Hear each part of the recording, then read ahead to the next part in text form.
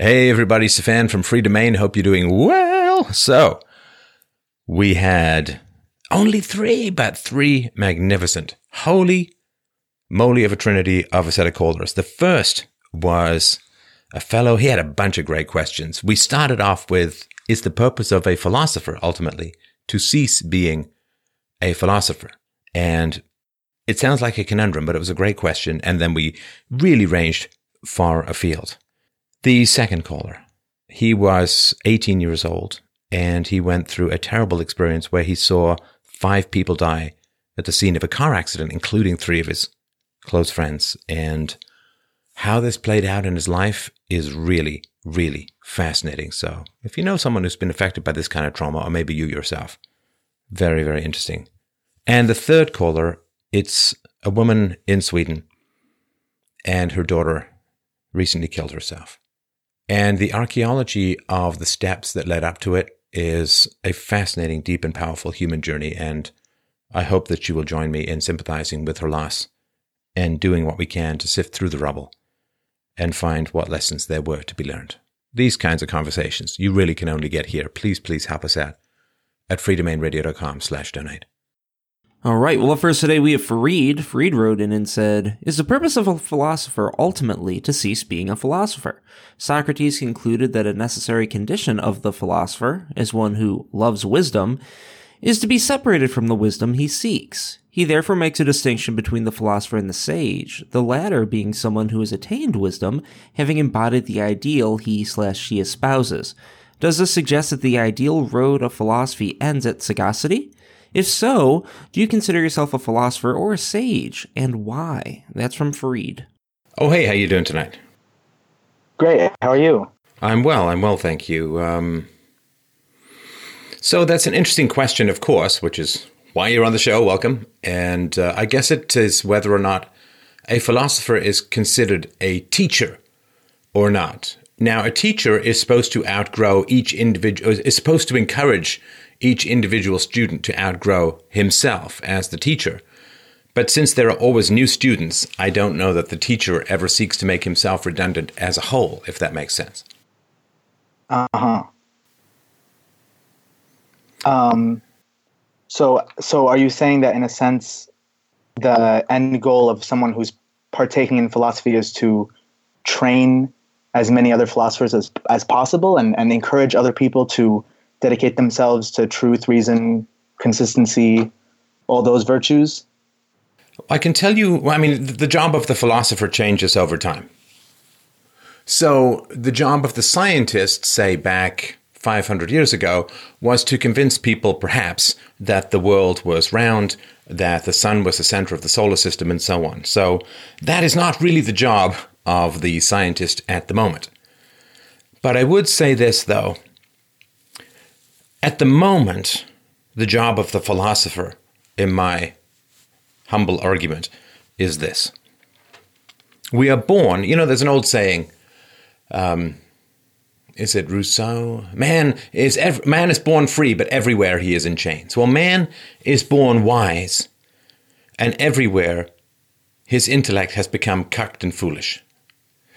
Children are born rational, they are born empirical, and they must be beaten, clubbed, whipped, propagandized, chained, and burned by ostracism, attack, misdirection, dependence upon their elders, the natural rationality of the human spirit, of the human mind, must be tortured into a postmodernist, hate-filled, easy-to-bend, cloud-head-based mob.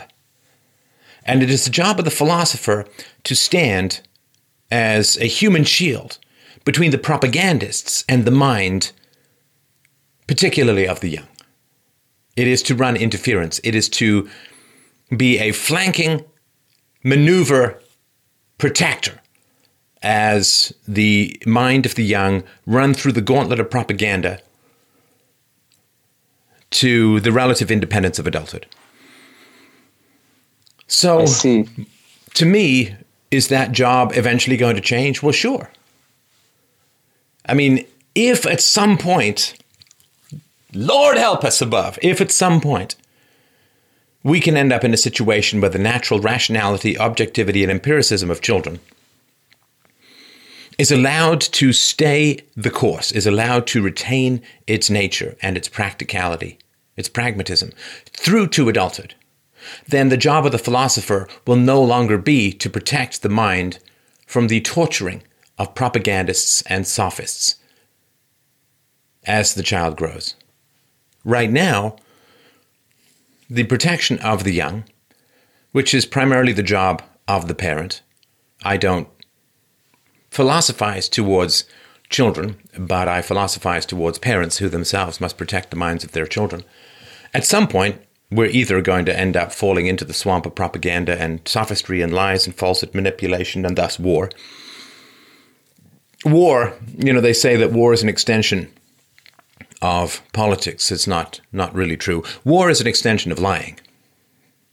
The lie begets the war. And I'm not just talking about the direct lie of there are weapons of mass destruction, the Gulf of Tonkin incident, Harold got shot through the eye with an arrow. Not those lies.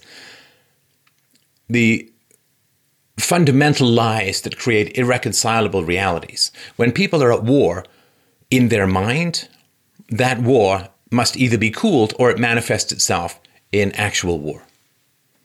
So if you are taught to dehumanize a particular group of people, and at the moment, the most dehumanized and the most viciously aggressed against are white males, which is incredibly dangerous, as we've seen in the past, when particular groups get dehumanized and hated to that degree as the continual faggots in the old sense of wood gets piled on the fire of human hatred, it manifests itself in extraordinary levels of violence. As we've seen, when the capitalist class and the kulaks get hated, then they get slaughtered by the thousands, if not the millions. When the Jews are hated, they get slaughtered by the thousands, if not the millions. When the Tutsis are dehumanized and called cockroaches, the mounting rage ends up uncorking a tsunami of human violence and hatred. And right now, white males are the target and have been for decades. And read Damore's suit against Google to see just how much white privilege there is in that institution. And so the goal is to stand firm against the lies with the full and certain knowledge that the lies lead to war. And I'm not talking a culture war. They lead to boots on the ground, sky-shredding sky cannons of human disassembly kind of war. And the protection of the young and the pushback against the lies that lead to universal violence is the job of the philosopher. And right now, that job is defensive because philosophers have very much not got the upper hand. We are attempting to rescue people from this churning, bloody, barrel-filled, raging river of irrationality, but more people are being thrown in than can be dragged out. Every day I reach hundreds of thousands, maybe 1 million people. But how many people are going into government schools? How many people are going into religious institutions where they are indoctrinated? Are we saving more? It is easier to break than it is to make. You can destroy a building with far less knowledge than it takes to build it. You can stab a man with far less knowledge than it takes to heal him. And the destruction of the mind of the young is far easier than the rescuing the half-broken minds of the adults. And more craziness is being manufactured than sanity can be restored. So we're much on the losing end. And the goal, of course, would be to stop being defensive and to stop merely attempting to rescue people from the destruction that society, the state in general, wreaks upon them. But right now, it is a seemingly losing, possibly hopeless, and significantly defensive battle. If at some point, this is like the first 3 years of World War II, if at some point a corner can be turned and a sunrise can be achieved wherein not merely an attempt to slow the flow, but a capacity to push back against this spreading black and bloody ink stain of irrationality, well, at some point we either lose or we have to stop being defensive, which is why I focused a lot recently on how to fight back against the enemies of reason and peace. So I certainly hope that the job of the philosopher over time grows a little bit more proactive than reactively attempting to push back against escalating lies and attempting to draw a decreasing number of people from the stormy seas of irrationality compared to those who were tossed in. So I hope that job ends at some point, but that means that everyone else, including you, Farid, have to do something about it. Please don't just rely on me. Please, I mean, I've been thinking about this. Some of the more controversial topics that I talk about, other people just aren't picking up. I mean, particularly race and IQ.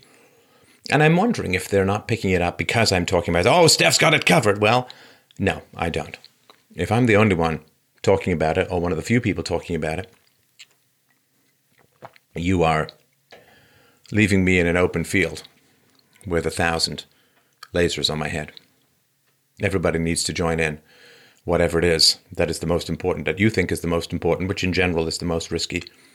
Everybody needs to join hands and join together. I do not like the fact that this very obvious topic, among many, simply is not being discussed by other intellectuals. I charge you all with cowardice. I do. This is the most essential topic that we have. And leaving me to stand alone is disrespectful to philosophy. It's disrespectful to the courage of our elders. And it is cowardice in the face of the enemy. So those are my particular thoughts. What do you think? Well, gosh, I don't know where to start. Well, I guess my first question is just related to your comments just now. Is there any particular reason why you mentioned the race and IQ question? Is that something that that's really prominent to you right now? Like, is there any reason why you would give that as an example of something that we should all, try to introduce into the public discourse and not be afraid to bring up? Of course, because the hatred of white males is predicated on a lack of understanding of race and IQ.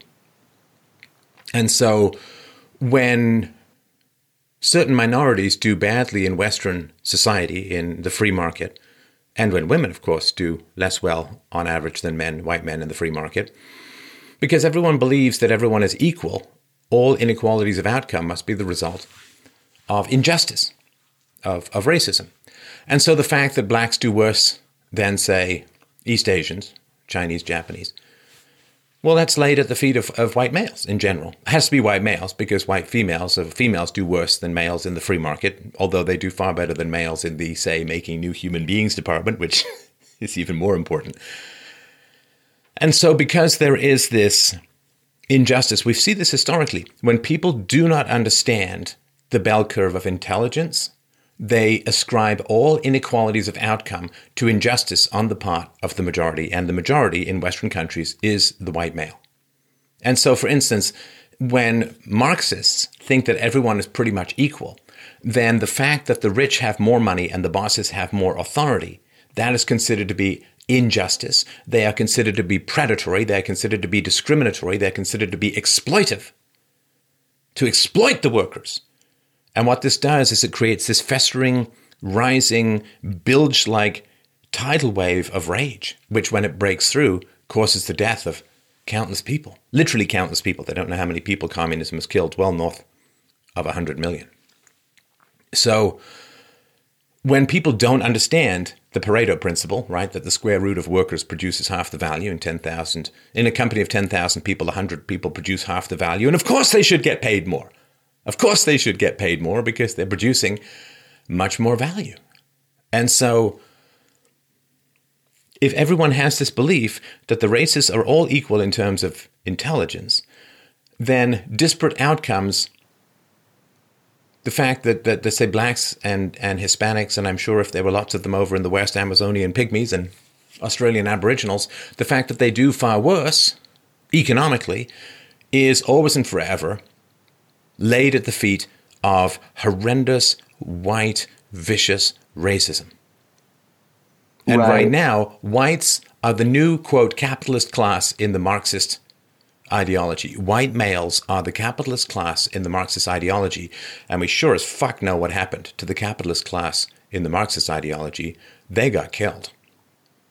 And I'm not kidding about that.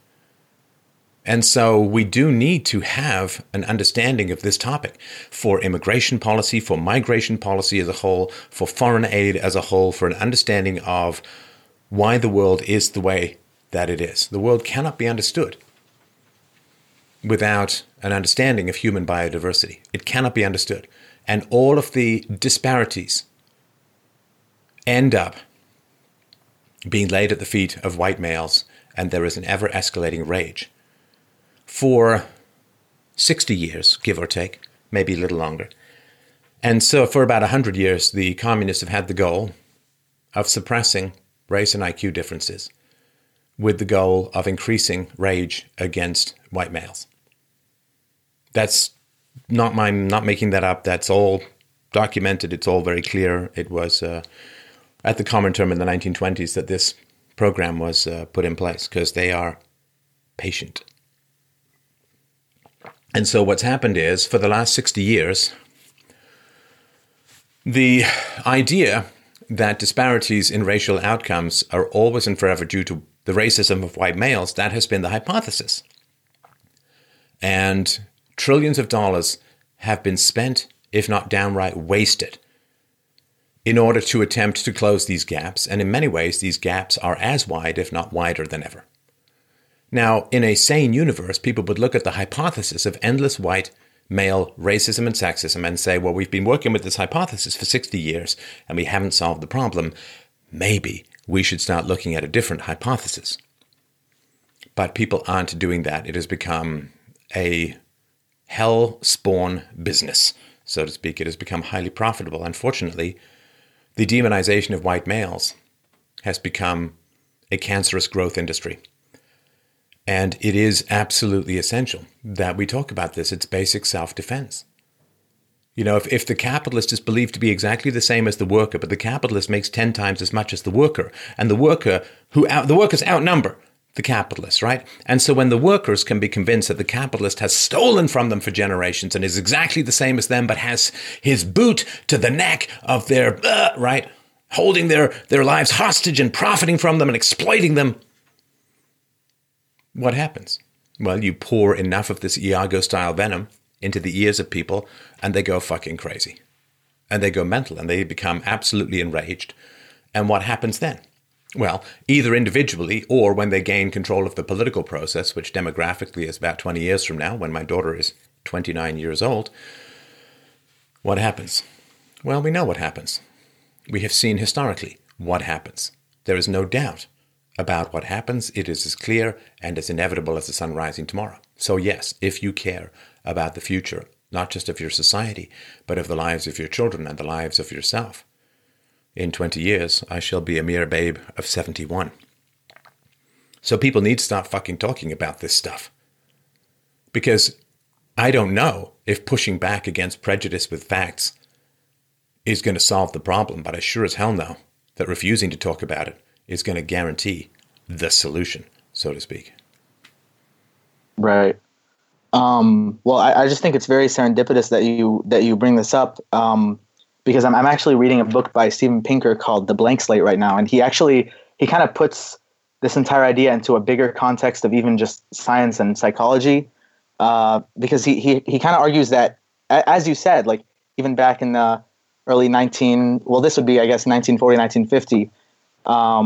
There was a push by, people who were studying culture and even psychologists to he calls it like the denial of human nature, and kind of like the denial of the autonomy of culture from individual minds. So the sense that we've been trying to move towards saying, okay, everything is socially constructed, right? As you said, if we see a difference in this kind of distribution, let's say it's at a certain job or something, and they see there isn't as much of a percentage of minorities or a different group, it must be something that is socially constructed. And they'll go straight to saying, okay, it's racism. So he puts that in a bigger context and says it's that we're not acknowledging that there are these polymorphisms that exist between populations, right? And that's a biological fact. And it seems like we're perfectly accepting to talk about these polymorphisms in science when we talk about, let's say, okay, Asians happen to have a certain gene where they don't sweat as much. So, one of my best friends is Korean. Like I go work out with him. He doesn't smell at all. I'm Arab. I smell awful after I work out. That's a polymorphism. He has it. He has a higher percentage of having it because he's from a certain population. I'm from a certain population, and it's a matter of averages, right? But it exists. It's a biological fact. Or if you look at the difference between, say, East Asians and Sub-Saharan Africans in terms of fat retention. Sure. East Asians tend to be slender, and it's, I guess they eat fish or whatever, but it also has to do with just the biological capacity to retain fat versus not retaining fat. And we understand all these differences. We understand differences in penis size. I mean, to take a silly example, right? When they ship condoms to Africa, they're different than the size of the condoms that they ship to, say, Japan. Is that true? It is true. Absolutely. You can look it up. That's hilarious. There you go. That's I mean, we're not talking thimble versus Zeppelin, but they're not the same. That's funny. Yeah. So I definitely agree that I think in the next 50 years, especially as our genetic capabilities increase, we'll be able to really, pinpoint what the identities are of even more polymorphisms that exist, right? So I think in terms of the biology, we're only going to get smarter in that regard. So even from just the scientific perspective, I think we all ought to get more comfortable with that idea. Well, and let me just sort of add one other thing. Sorry to interrupt you, Fareed, but let me add one other thing very briefly. Yeah. The big problem is that the heads are pretty much the same size. I mean, there's a small relationship between intelligence and head size, but it's not particularly relevant. So if you see some guy with, big monster muscles on his arms, and he is arm wrestling with, say, some guy who's got these soy boy noodle arms, and the guy with the big arms and the bulging muscles and the veins looks like a bag of ropes under his forearm, right? When he beats the other guy, everyone says, well, Jesus, he's got huge muscles. Of course he won. It's not unjust.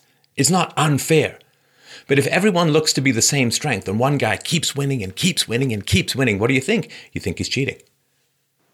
Because people can't see the different size arms. And when it comes to intelligence, we all have the same sized head. And so if everyone had intelligence, like if the head size was relative to intelligence, we'd see, that what's the guy Ma in China? Okay, he's got quite the white cliffs of Dover forehead going on. But we'd look at like real geniuses and we'd say, well, their brain is 3,000 times, their head is 3,000 times the size of everyone. So it makes sense, right? But we don't see it. We don't see it. So it's hard for people. The manager in the corner office, he just looks like you. He looks like a cleaned up version of the worker. He's not massively tall. Now, other things, basketball, we see the height. Beauty, we see the face. Singing voice, we hear the beautiful voice. And we try and reproduce it, and we can't if we're not that good a singer. When it comes to running, we see A, he's skinny, and B, he's from Kenya. Right? So whatever it is, like we see these physical markers of why people are successful or not. But you look at Jeff Bezos. What did he just pass $100 billion, like the richest man in the history of the known universe? He just looks like a bald guy with steroids. Right? I mean, it's just, you don't look at him and say, my God, you look at Angelina Jolie when she was younger, beautiful woman, nice figure, good actress. And you say, okay, well, I can understand why she's getting paid a lot more than the potato-faced extra in the back of the crowd, right? Makes sense. So we can see all that. But when it comes to intelligence, the Dunning-Kruger effect is a big problem in that dumb people can't comprehend smart people. They just feel this vague resentment, and that resentment is easy to mine by sophists, to turn the resentment of dumb people against smart people. Mm-hmm. Like, let me give you a stupid example. Like I was skating today with my daughter, and I can go, I'm average at so many things. It's ridiculous, right? I'm average skier, average skater, average tennis player. Anyway, but I can go pretty fast. And I was thinking, I wonder what it would be like to just race with someone, like those giant butt, half bent over, arm behind their backs, like some pay-per-click butler kind of speed racers, right, on the ice. And I was thinking, I bet you I could go pretty fast. And then I had to sort of, no, they studied, they trained for years. They train for years. You can't say, I would eat their dust, I would eat their ice shavings or something like that, right? And that would be, we'd measure, we'd see the muscles, we'd see the speed, we'd say, oh, that person won. They trained, they're stronger, they're fine. Like Michael Phelps, right? I mean, the guy just trained, I think, like an extra day a week or something. So he wins like crazy. And we don't see. So it's hard. Dumb people or people of average intelligence, they can't understand what it's like to be inside the brain of a genius. And so they just, well, look at all these good things. Look at all of these good things that are accruing to these guys who kind of look like me. It's not fair. You know, you look at the tall Chad Thundercock alpha guy in the corner of the bar, you know, who's 6'4", beautiful head of hair. You know, he's got a lean physique, chiseled jaw, and the women are flocking to him. And you say, okay, I don't like it, but I understand it.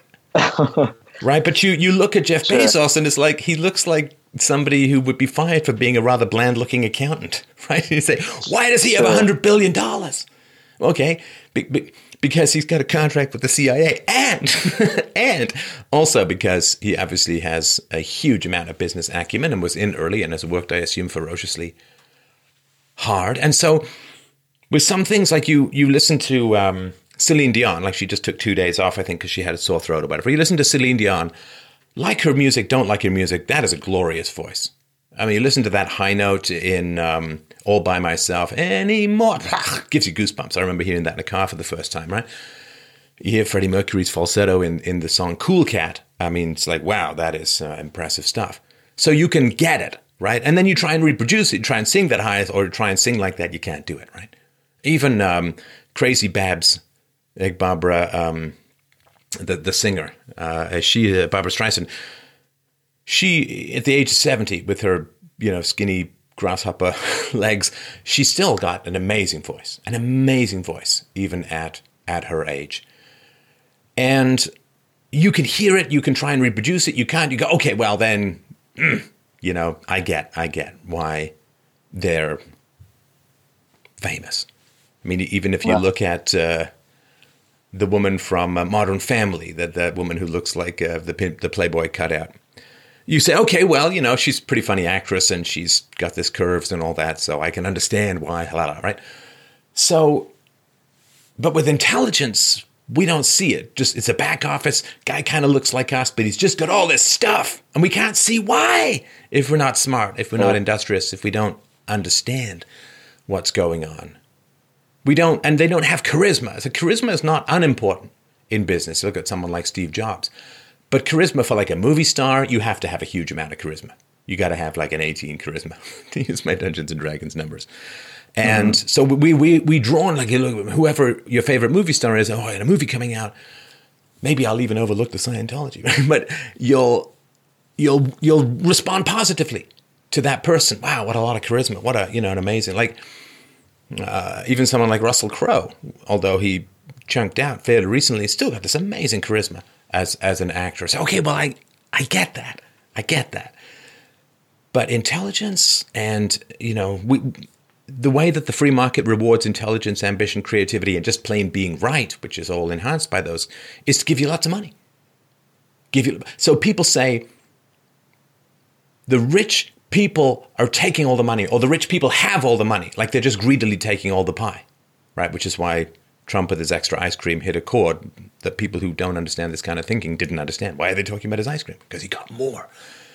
And there was only a certain amount of ice cream. Trump got more, which everyone else got less. But I try to remind people, it's not that the rich, in a free market environment, it's not that the rich have money. It's that they create value. They create value. The money is not taken. It's made. It's created. People can't see that stuff. Okay, that's it. Thanks. What's that? Let's go ahead. Oh, sorry. That's true. Although there are processes like rent seeking where people can just sit on their money for egregious amounts of time. But you're right. Hang on. Wait. Sit on their money? Go on. Okay. I just wanted to interject briefly. No. But what do you mean by sit on their money?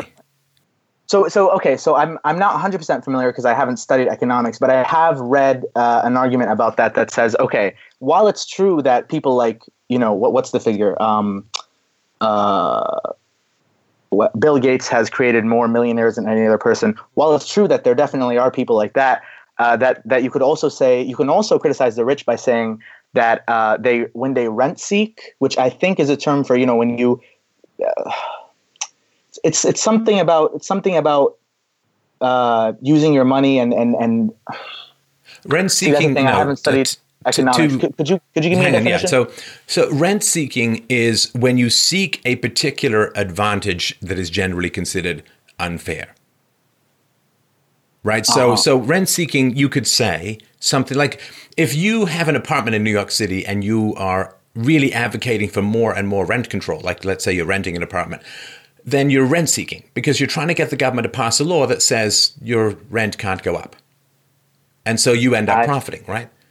If you're a businessman and you seek to have a competitor's product excluded from your marketplace, that's rent seeking. That is it. If you have a taxi company and then you say, well, everyone else has to have a license, which is really expensive, right? Then you're attempting to keep out competition. So in general, I'm not sure of the full technical description, but my understanding is that in general, it means seeking an unfair advantage, usually through political means, to make more money.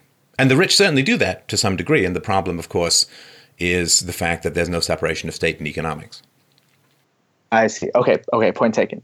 So back to your point about intelligence, though, I wanted to know if you agree with this question at least, which is, for all this talk about intelligence, would you be sympathetic to the idea that in terms of well-being, if you wanted to devise whatever metric you wanted to measure overall, happiness is kind of a difficult word for it. I guess more contentment, overall contentment with life, endowing your life with meaning in a way that causes you to be productive and, generally of well-being.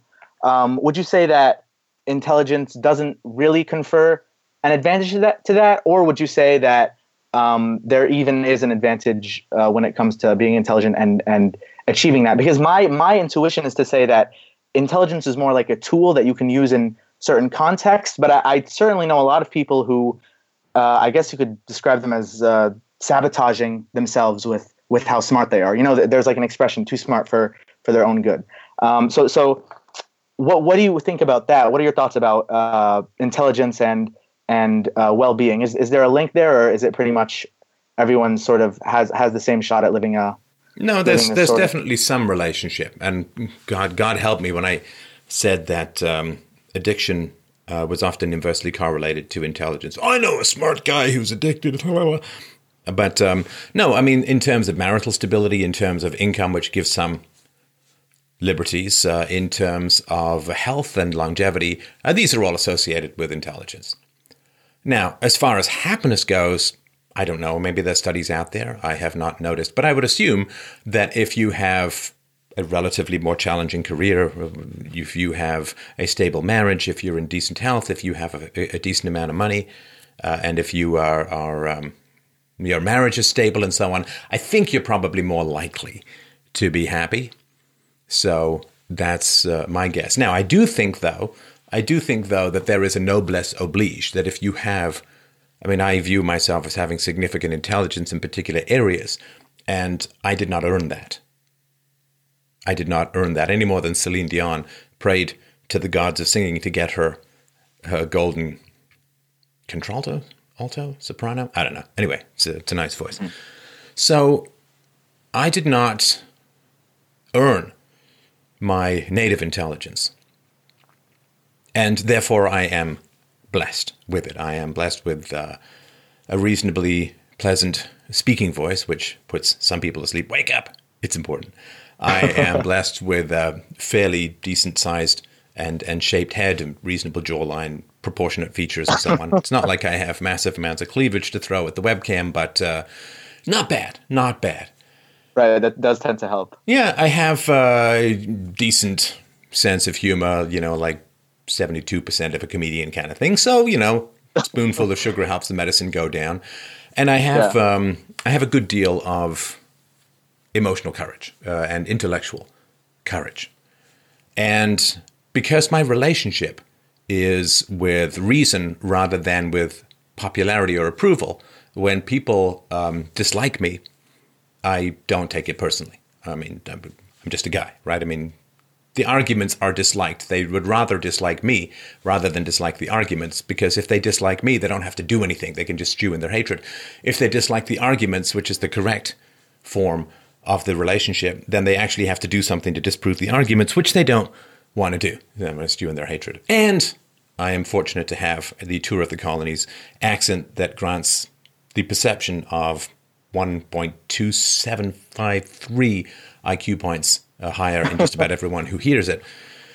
So with all of these, and of course I've studied a lot of philosophy, a lot of self-knowledge. I've done therapy for years, and I have worked on my language skills since I was 6 years old. I'm not kidding, like relentlessly. Doesn't count. I wish I could do what you do, people say. And yes, there is some native ability, and that has caused, like the people who with good voices take more singing lessons, but it's not like the good voice makes, it's not like the singing lessons make the good voice. You take more singing lessons because you have a good voice, but it helps. And so there is a noblesse oblige, which means that if you're smarter and you can understand these things, then it is incumbent upon you to attempt to reproduce what you have understood in terms of wisdom for people who don't have your own abilities. Of course, right? I mean, it's natural. You don't have to be the great guitar player to enjoy the guitar solo, but the guitar player has to do something to make it audible to you. And that's sort of what I'm trying to downshift philosophy to the masses and show them the power and positivity of rational thought. So, yeah, I think smart people do have a bit of an edge when it comes to happiness, although there are plenty of miserable smart people as well, because smart people are both a great profit center and a great danger to the powers that be. They're a great profit center because they generate a lot of revenue for the state, but they're a great danger because their sagacity allows them to penetrate the fogs of sophistry that surround the state and reveal it for the giant punch to the nads that it actually is. So a lot of smart people can be very corrupted. And the internet, of course, has allowed us to bypass that. The internet has allowed smart people to bypass the gatekeepers, which means they can't be corrupted. Like if I had to, can you imagine if I was doing this show on a major Canadian, I'm sorry, I shouldn't lie. If I was doing this show on a major Canadian television station, can you imagine how many compromises I would have to make? Like I would get out of bed in the morning, brush my teeth, and just see a corrupted, self-loathing golem creature staring back because, I mean, like literally 95% of the topics I want to talk about, I would be forbidden from talking about. And they'd say, well, you can talk about them, but you're going to get fired. I'd be like, okay, fine, I won't talk about that. Just touch around it at the edges, maybe make a joke once in a while and so on.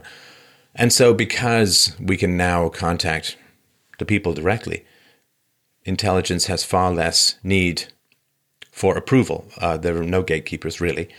A few gatekeepers. And that's a wonderful thing. And what that means, of course, is that if you're smart and you're corrupted, you have almost no excuse anymore. Right. And I guess you would say that for this era, as you mentioned earlier in the call, that would involve kind of a reversion back to our state of pure rationality, which you believe is, eliminated by the institutionalized evils that befall us as children, primarily through a bad childhood, I suppose, would be your view on that. Yeah, I mean, it's the inverse of the idea of original sin. So the original sin idea is that we're born evil, but through steadfast cultivation we can become good. And I believe that we are born good and rational, but through steadfast decultivation we become corrupted and broken. Right, almost like Rousseau's view of human in society and human in nature. That's interesting. Well, no, but Rousseau to some degree wanted to boomerang back to the animal, and we can't go back to the animal. We're not animals in that sense. We are animals with a rational consciousness, which means we're unlike any animal out there in the known universe. So we cannot boomerang back to the animal. Go back to the Na'vi in Avatar. I mean, we simply can't go back.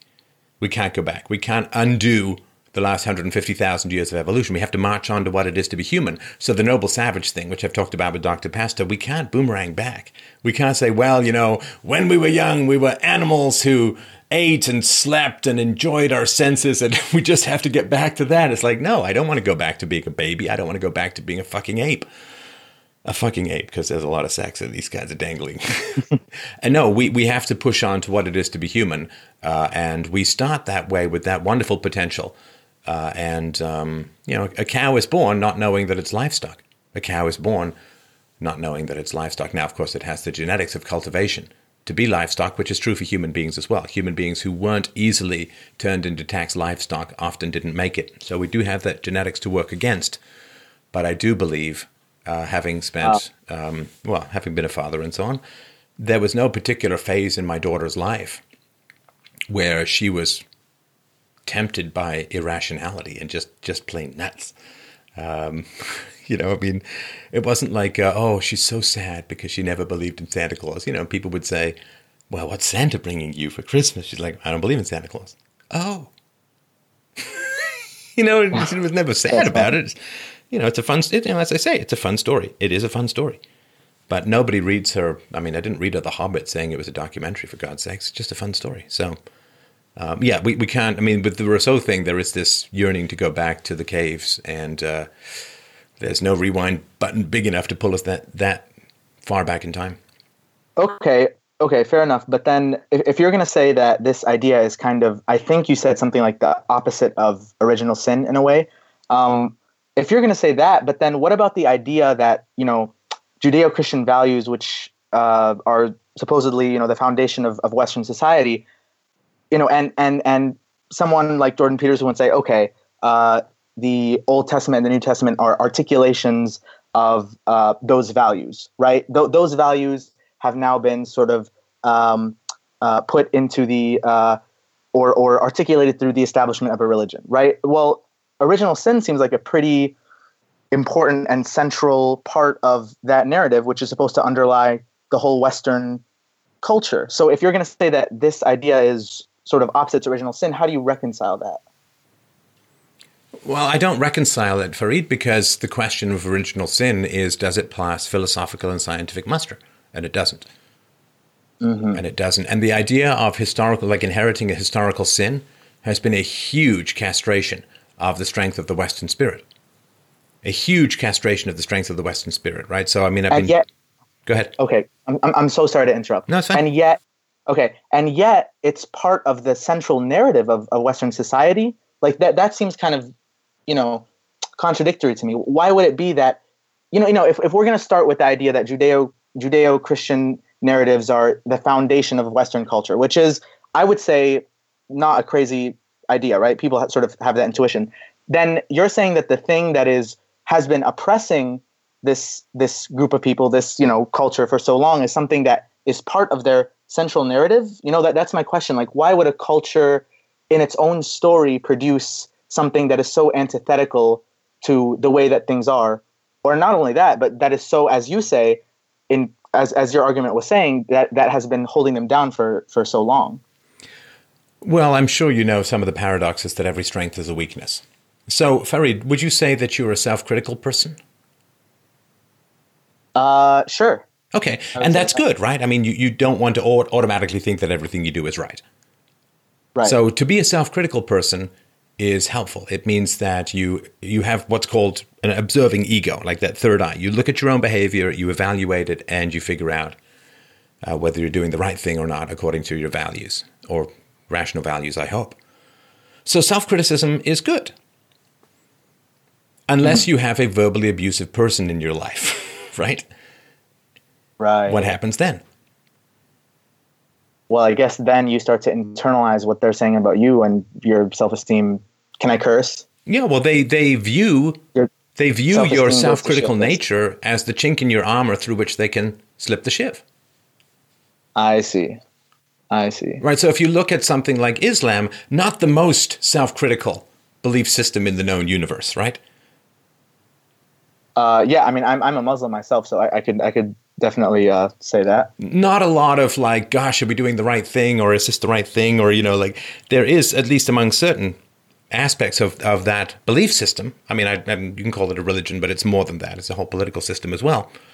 Mm-hmm. If you have the collision between a self-critical Western system and a not so much self-critical, say, Muslim system, then the Western system is at a significant disadvantage.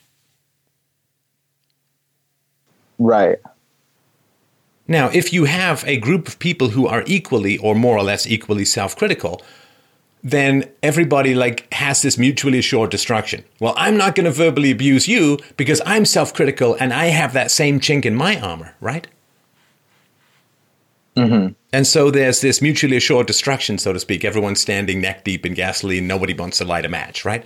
But if you have a culture, and I don't necessarily want to pick on the Muslim culture, it could be any culture, right? But if you have a culture that comes in that does not have those kinds of self-doubts, that is absolutely certain or does not have those problems, those hiccups, those stumbling blocks, then they kind of sail in. And they don't have that chink in the armor, but they know that the person with self-doubt has that chink in the armor. It's sort of like if you're a nice person. If you're a nice person, a high-pressure salesman can be a big problem. If you're not a nice person, the high-pressure salesman, well, you just tell them to screw off, right? Right? If you're a nice person, it's like, well, I don't really want to tell them to screw off, so I guess I better listen. The next thing you know, you're walking out with a timeshare or whatever it is, right? So it is a challenge. I also think, of course, that just saying Judeo-Christian gives pretty short shrift to the Greco-Roman, right? So just saying, well, it's Judeo-Christian and that's it.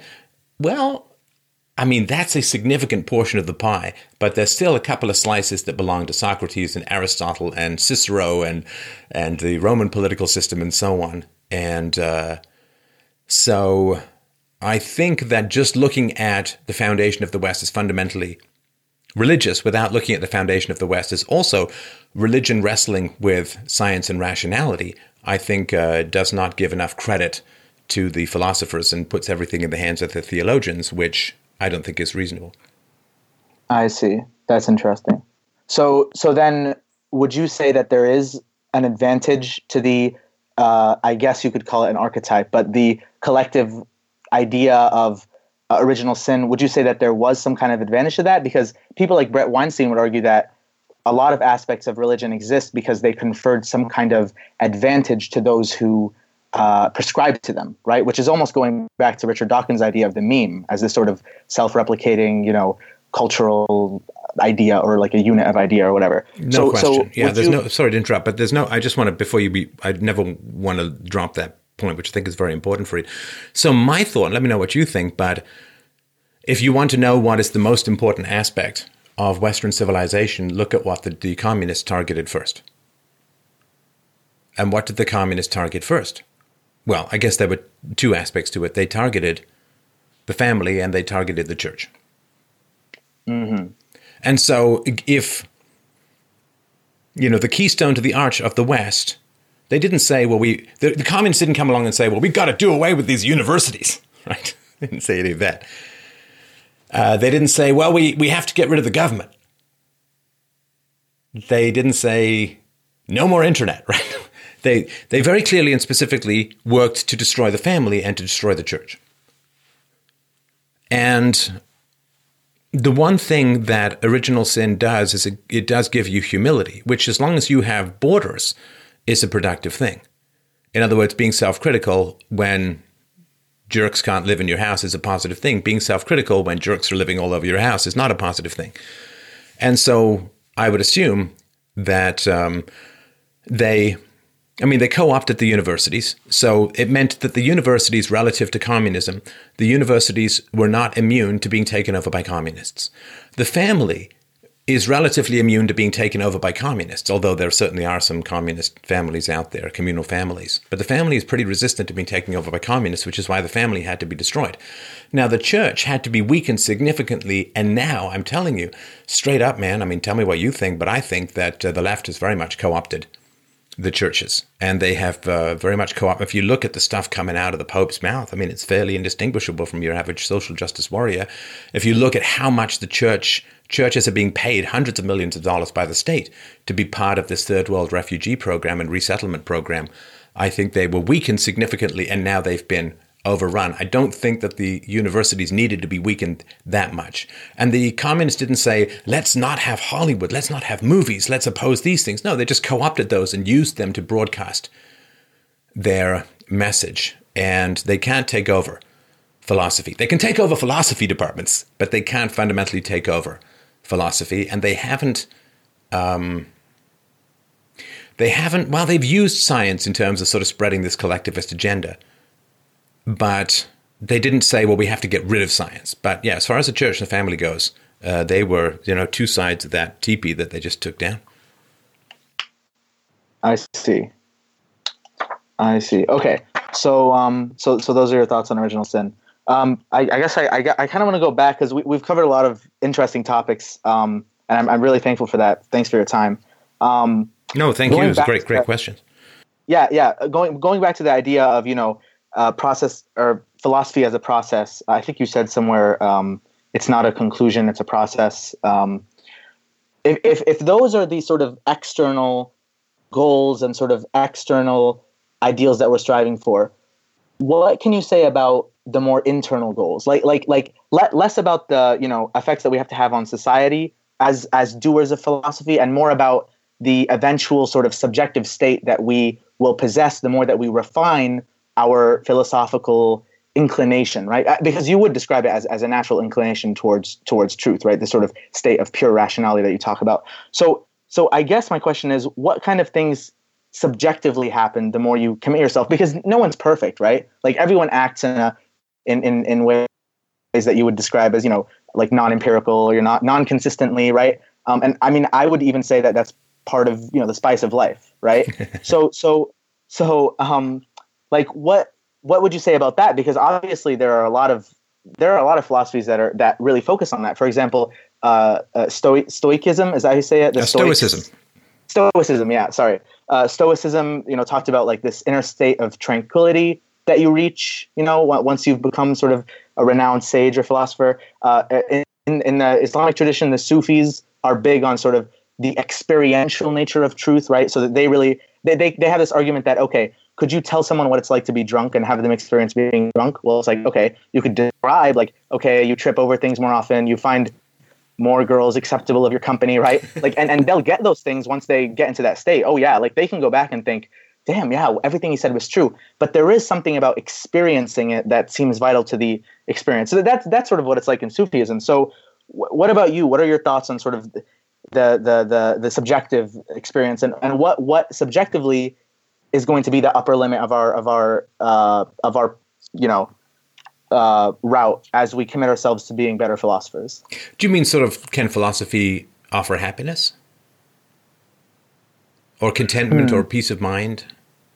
See, I guess that is part of the question. The more overarching theme, I guess, would be to say, does the process of philosophy eventually end in a sort of, do you have an idea of a gnosis? I think that it's a Christian idea, Gnosis. It's like this idea of like eventual, well, the Stoics would call it this like, tranquility, right? This transcendent state of like, once you've achieved, do you believe in something like that personally? Like, do you think there is kind of a end goal? And just to give more context, like Schopenhauer, he said he was an ascetic, right? Like he thought if you stay away from worldly pleasures enough, then that's how you sort of foment this great transcendent state of mind, right? So it's not a very rare topic in philosophy. A lot of people have talked about this sort of end state, right? So if you refine your mind enough, if you refine your philosophy enough, right? Again, the Sufis would say if you refine it enough, you will be one with God, right? And you will basically be this living saint, right? That's their idea. In the Christian idea, I guess it's the idea of gnosis, right? Like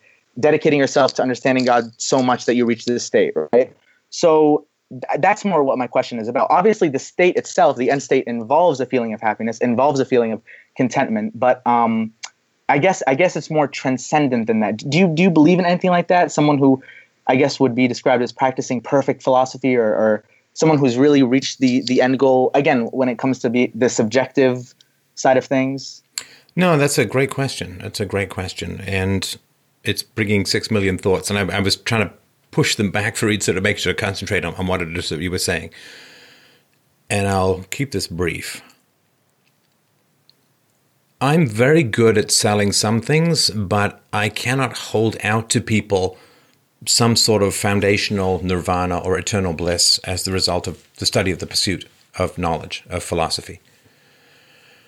The one thing, with the possible exception of Stoicism, the one thing that seems in common with the belief systems that you put forward, Farid, is that there does seem to be the soul, the afterlife, and God.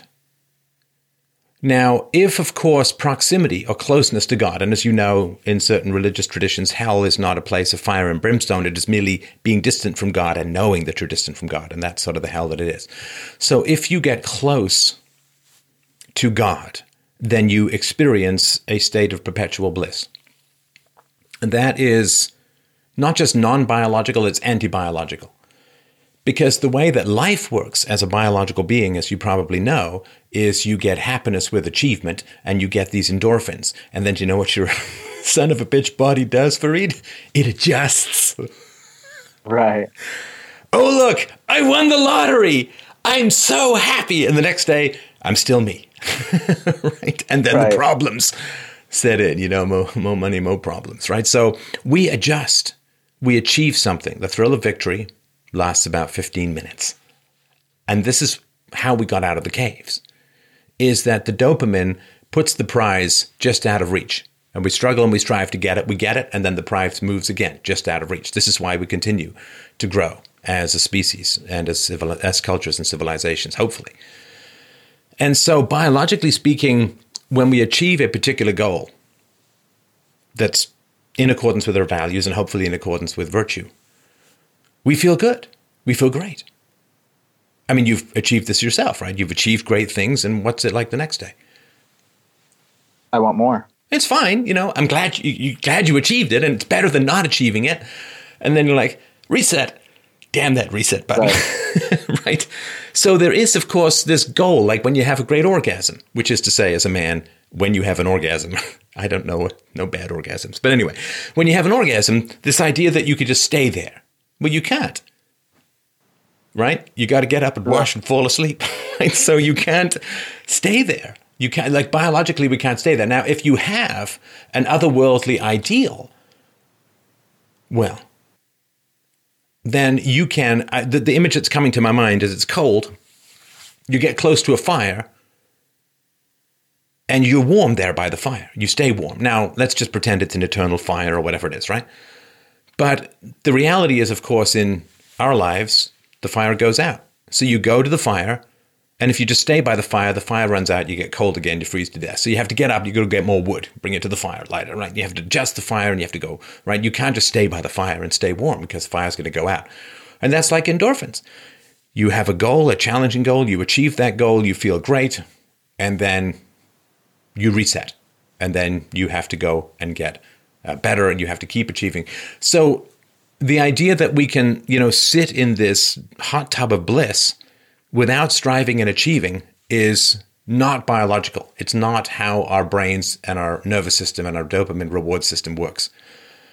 And so if you have an otherworldly ideal, then I guess you can say there's this eternal fire you can sit by and be warm forever. It never goes out, it never changes, and that's what you can do. But that's not the way that life is. And because I'm a materialist and I'm an atheist and I am an empiricist, I have to look at how the happiness mechanism works within human biology. And it's, this old idea of the will of the wisp. It's this beautiful vision in the woods. Every time you grab it, it moves deeper into the woods. You just got to keep going if you want to keep it in sight. Right. Well, see, while I agree that in terms of biology, the sort of transcendent state that, let's say, the Sufis talk about in their tradition does seem to be at odds with, as you say, our innate drive to, once we've achieved something, to go for more. I would bring up the idea that, well, people would say, like Jordan Peterson says, that, there is sort of this comfortable place where you have just the right amount of, unfamiliar and familiar environments or, stimuli where you're secure with yourself, but are adventuring out into the unknown just enough for it to be interesting and not boring, but it's not too much on you. So it does seem like, yes, if we talk about transcendental states is those, you reach this, as you say, this fire, and you're not doing anything else because you achieved it. That seems antithetical, but I think there is something to be said about an ideal mode of being. Like I said, that involves sort of having just the right amount of as Peterson would say, like encountering the unknown. But you need the divine for that, though, right? Because if you can face the divine, then you can have that kind of peace, serenity, security, perhaps. But, Fareed, I face people. and I face political system, and I face miseducational systems and all of the corruption systems that I've talked about at the beginning of our conversation. So the idea that if you decide to, grease up, skin down, and wrestle with the mad minotaur of human society, the idea that you're going to reach some place of nirvana seems, it's like, I'm running with the bulls and I'm serene. It's like, no, pick one. And so if you're not facing people, and if you're not wrestling with the darker side of your nature and their nature and attempting to rouse them to virtue, to self-challenging, encourage them, sometimes shame them into pursuing virtue and courage, as I did earlier in this particular conversation about race and IQ, I don't see how it is possible to dive, as I think philosophers should, into the hurly-burly of human affairs and exhort people to virtue and then say, well, I'm perfectly at peace and serene. It doesn't mean there's not great joy. There's great joy in that, and there's sometimes anxiety, and sometimes there's confusion, and sometimes there's, as knowledge increaseth, so also does sorrow increaseth sometimes as well. So it is the full canvas and panoply of human emotions to face the stage of the world rather than the dream of the skies. But I think if you focus on the affairs of people and you are in there wrestling to elevate the species, I think that looking for the abstract peace of divine contemplation is not where you're going to be. Right. Point taken. How often would you say you go face to face with someone who you describe as a leftist? Like literally face to face. Is that something you do often? Like walk up to people, let's say if you see a demonstration, or schedule an interview, or do you prefer to sort of do it through YouTube and through provoking people, let's say online, and stimulating discussion online in places maybe that it wouldn't have been? If it comes up in my social circles, I'll certainly take it on. I don't go to demonstrations and attempt to convert people because I know the mechanics of human belief. And if I ever want to strengthen the left, then I descend upon them unawares and challenge them with reason and evidence. I know that causes people to recoil even deeper into their delusions. It's sort of like I want to get this kitten out of a hole in the ground, so I'm going to poke it with a stick. Well, what does that do? It drives the kitten further into the ground, right? I mean, and you can look at the presentations that I have, The Truth About Reason, I think it's called. But when people encounter, when they're surprised and they're not seeking it, but they, at The Death of Reason it's called. When people encounter opposite beliefs, they tend to retreat further into their delusions. And I don't want to scare people deeper into holes. So I tend to usually be a little bit more let's dance rather than jump people. Right. Well, fair enough. I appreciate this. I got to move on to the next caller because we have a bit of a lineup tonight. But, dude, fantastic questions. Fantastic questions. Absolutely. And thank you so much for taking all my questions. I know there was like all over the place, but I have to tell you, like I've definitely, you've given me a lot to think about. This is very interesting. So thank you for having me on, man. My pleasure. Thanks for calling in. Take care. Okay, up next we have Tim. Tim wrote in and said, I'm 24 years old. When I was 18 years old, I went through a traumatic experience where I watched 5 people die at the scene of a car accident, including 3 close friends. I grew up a lot since then and now work a full-time job where I directly interact with injuries in car accidents. Now, when someone asks what I do for a living or why I picked this career, I will tell them honestly about the car accident. This must throw up red flags because anytime I tell someone, they either get distant or become less interested romantically.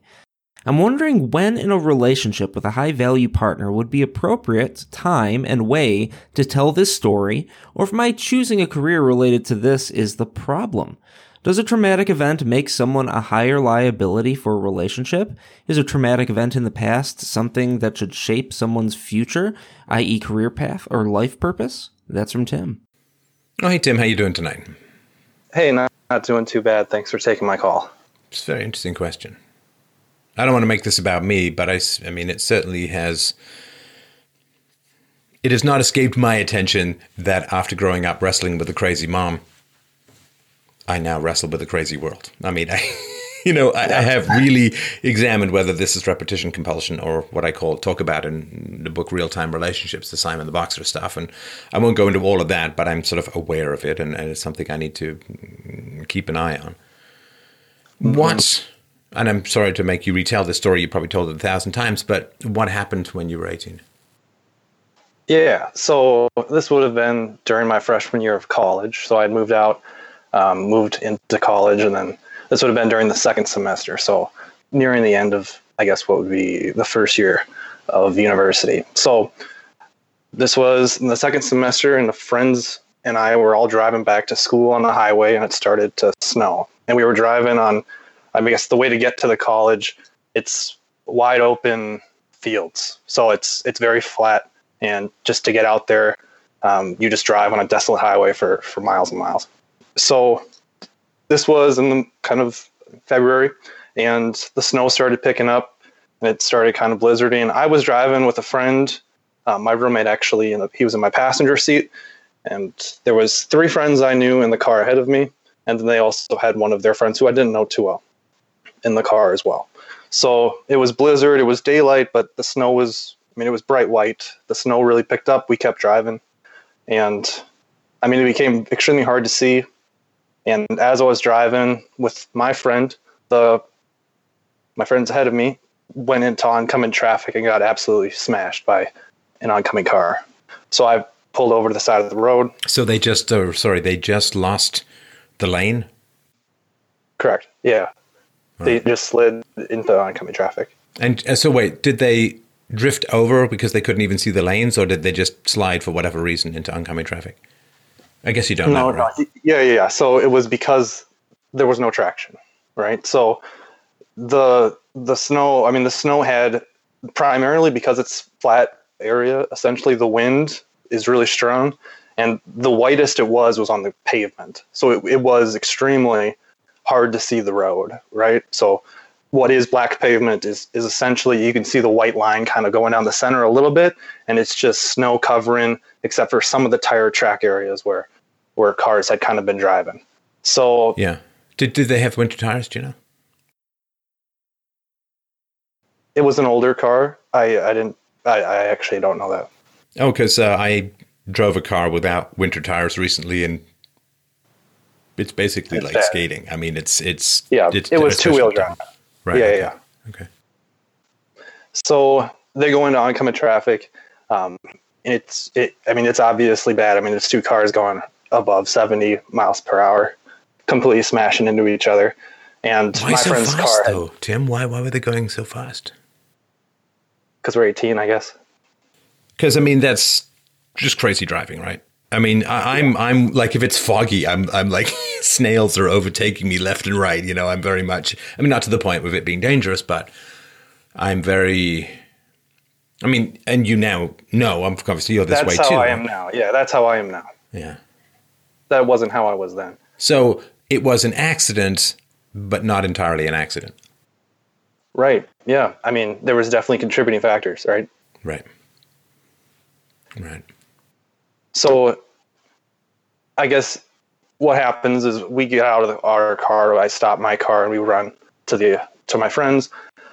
And there's head trauma. The way the car had hit, essentially it spun sideways right into the front bumper of a much bigger, like Tahoe type vehicle, and obvious head trauma.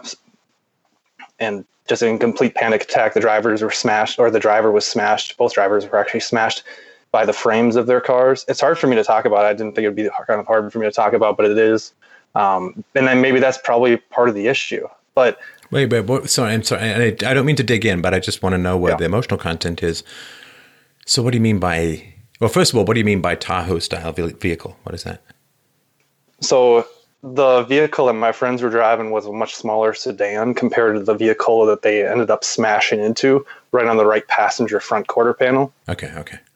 And what do you mean by head trauma? What did you see? It was anyone on the passenger side of the vehicle had clearly had their head smacked right up against the window, right? And then on the whiplash, it had happened again as well. So glass was broken. Glass was causing bleeding, and then also just some of them, like the two on the passenger side, had just gone out cold. They had never had any reaction to it, at least from what I saw. Right. And are we talking like skull caved in? I mean, visible brains. Where was the visual for that? Yeah, I mean the passenger side had gotten the worst in the car accident, and yeah, it was some smashed in spaces, pretty much. Were they dead right away, or did they die over time? So I'm not going to obviously give any names. I would never do that. The driver was not having full, clearly head trauma and bleeding as well, but in full panic attack, So me and my friend in my car were calling 911, trying to figure out how to manage the situation. We're out in the middle of nowhere. It's going to take a long time for anyone to get to us. And the driver, is in a full panic attack. And eventually, you just kind of lose it yourself. You don't really know what to do. And then you realize you just gotta, the way I reacted to it, essentially, I just told them, you're going to be fine. The person was freaking out about killing and being in this car accident and feeling guilty about the other. And I guess just freaking out about what had happened. And, eventually, you just kind of say, we have the police on the way. We have the police on the way. We have the police on the way. We have the ambulance, all of that. But he's trapped in there, right, with the bodies? Correct. Yep, there was no way we could open up the car at all. The glass had broken. The frames was completely smashed in on both vehicles. And the driver so that was the driver's side. And the other vehicle was bigger. They were mostly okay? No, the driver did die. Oh, the driver died on the other side. Okay. Her lung collapsed. Okay. And so that was slow, sucking for air kind of stuff? Pretty much, yep. And on the passenger side of the friends that you had, were they dead in the accident, or did they die afterwards as well? Nope. Yep, they had obvious head trauma. They were dead on impact. Right, okay. Right. So I guess it's obviously a pretty traumatic experience in my life. It did happen a while back. And I'm sorry to interrupt, but how long did it take for the paramedics to arrive? About 15, 20 minutes. And was the driver still alive at that point? The driver, no one was alive. So you basically had to sit there and talk to this guy through shattered glass as he died, right? Right. Was he bleeding out? Is that what caused the death? They were all bleeding out. Yep. They all had glass inside them. And then the driver, my friend, the driver, his head was also, it wasn't great. Right. But, as in he had glass inside his head as well. It wasn't like a smashed in face or anything, but it was pretty obvious he was going to die as well. When we were there, there was no way anyone was going to make it out. And even if the 15 minutes or 10 minutes or whatever it was, if they had gotten there sooner, by the time they get them out, by the time they pack them in and get them to the hospital, and by the time they're seen by someone, it really wouldn't have mattered if you were closer, right? When we were running towards the car that my friends were in, the car, it didn't look like a car anymore. That it was entirely smashed in. There was no way that there was going to be any recovery. I wouldn't say. Of course, anything is possible. If there would have been the jaws of life, what they use to pry open cars and they essentially just cut the cars open. Yeah. If there would have been something like that on the scene, you never know. But that could have opened up even further bleeding, right? Right. Sometimes the compression of the surrounding metal actually stems the flow of arterial blood and so on. Who knows, right? This will never be known. So did they take them to hospital when they showed up, or did they basically just take them elsewhere? So the police actually took me and my friend to the hospital. They put us in a cop car and essentially didn't want us to be there. So, yeah. because it's dangerous on the highway, obviously. I mean, all that. Well, and I mean, your emotions are through the roof, right? Yeah. Yep. When you were a kid, Tim, sorry to switch gears, you have an ACE or an adverse childhood experience score of 2, verbal abuse and threats. And the second question you answered in the affirmative was molestation, sex, and rape. And what was that? Did I answer that as an affirmative? Can Yes. you go into detail on what the question was? I would be honest with it. I'm not changing. No, it's fine. anything If you mistook it, that's fine too. And what about verbal abuse and threats? What was happening there? Yeah. I guess my mom and dad just never had a great relationship. They stayed together, but he cheated on her, and they stayed together after that. And he was pretty verbal. He would yell, and so would my mom. I mean, it was just verbal abuse. I mean, and just yelling if you did something that they didn't like at all. It would just be kind of like small things would turn into it's pretty big vocal abuse. I guess it wasn't too much physical, not at all. Right. The question, and it may have again been a mistaken one, but the question 3 was: did an adult or person at least 5 years older than you ever touch or fondle you, or have you touched their body in a sexual way, or attempt to actively have oral, anal, or vaginal intercourse with you? No. Okay, all right. So, Tim, what happened with you after, I mean, I assume you didn't sleep that night, like what happened with you socially and with regards to your family when you experienced this, I mean, half-war trauma, right? Right. Yeah. I mean, that's essentially. So I went with the police officers, and then essentially, I mean, I was still in school. I was still paying tuition. I was still on a goal to get my degree. So I went back to school. It's not like I did anything else. I went back to school, and the school had, big organized events for all of the students who had died, and we did all of that, and then they had therapy for anyone who was impacted by the car accident. And I did go to 3 of those sessions, just with one therapist. And then, I mean, the therapist was, I guess I'm not going to go into too much detail with what the therapist, how those conversations were all, because essentially she had said I had PTSD, Yeah. And to stay involved in school if I was, I mean, that's essentially stay involved, keep doing group clubs, continue to go back to her anytime I feel that I need to. So that was the extent of assimilating back into just regular life, I guess. I'm going to tell you a thought, nothing to do with the truth, you understand, just a thought. Mm-hmm. I don't think it's the trauma that does us in at all. I don't think it's the direct experience of the negative that does us in.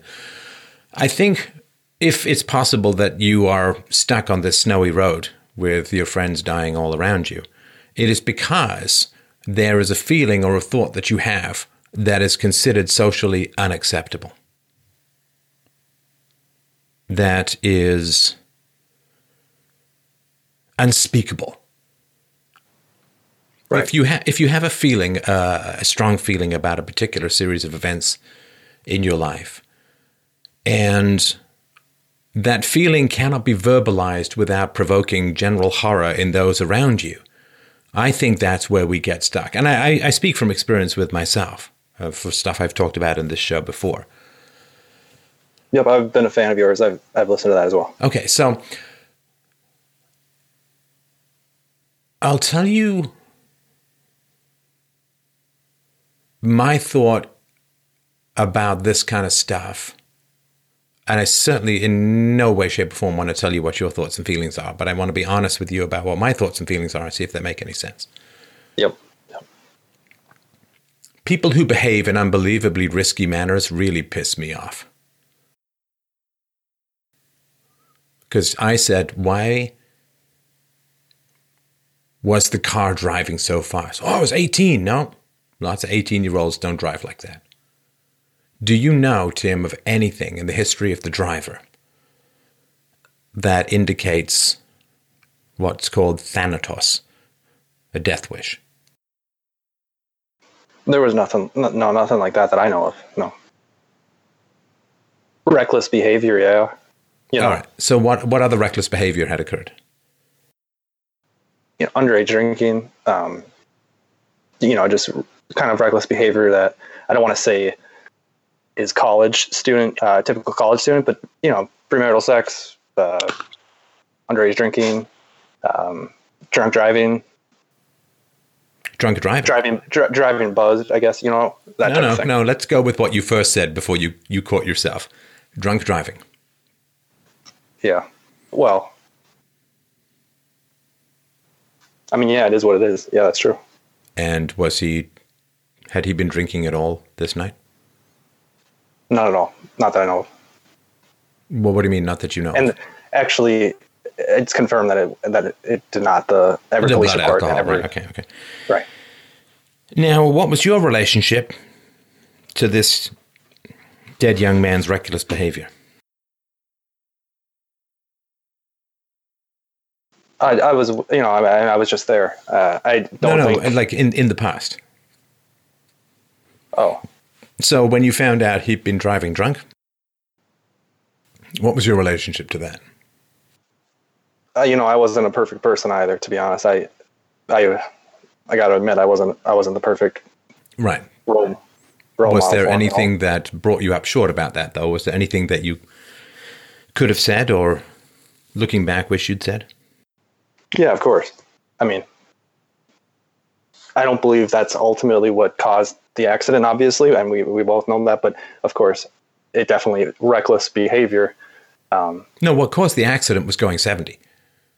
What caused the death was going 70, most likely, right? If he'd been going 30, yep. They would have lived, right? Yep. So driving ridiculously fast. I was right there too, I was driving right behind them, so I was going the same speed. Yes, but you had someone ahead of you, which, right, as you know, makes a huge difference. Yeah. I mean, if there was, you know what it's like when you're driving through that blowing snow. Sometimes you're just doggedly following the red lights ahead, right? Right. I mean, they go off a fucking cliff. You go off a fucking cliff. Like, don't drive off a cliff. Red car ahead, right? Yeah. Were you scared at that speed in those conditions? Yeah, I'd say I was. At the same time, I mean, I think anyone's scared when they're driving through something they can't really see what they're doing. I mean, well, yes, but you want to be scared to the point where you slow the fuck down, right? Right. So why did he drive so fast, do you think? I don't know. I got to be honest. I don't think it was anything like a death wish at all. Was he showing off? Was there somebody in the car that he wanted to impress?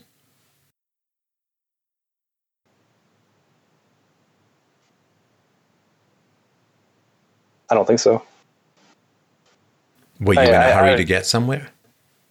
No, I get to get back to school. So why would he be driving so fast?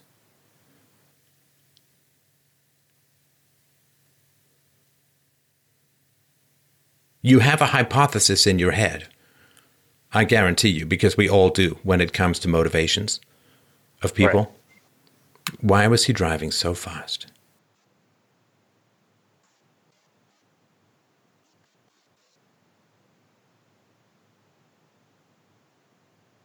I guess I don't want to put any obviously I can't ask him, so I don't. I said you have a hypothesis. I said you have a hypothesis, not that you have an answer, right? Right. So what's your hypothesis, or one of them? Maybe just that. I mean, maybe he was trying to show off, or maybe he did. Maybe he didn't want the car ride to take as long as he otherwise would have. Maybe he just wanted to get up there and get all the people out of the side of his car. Maybe he didn't feel that slowing down for this conditions would have.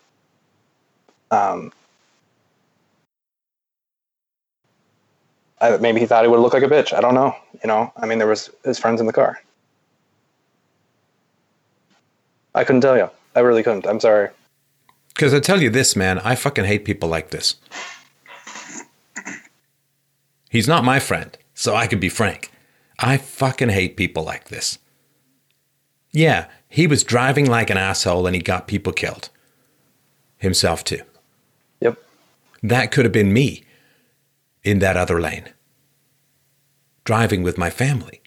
My daughter could have been killed by this fucking asshole. Right.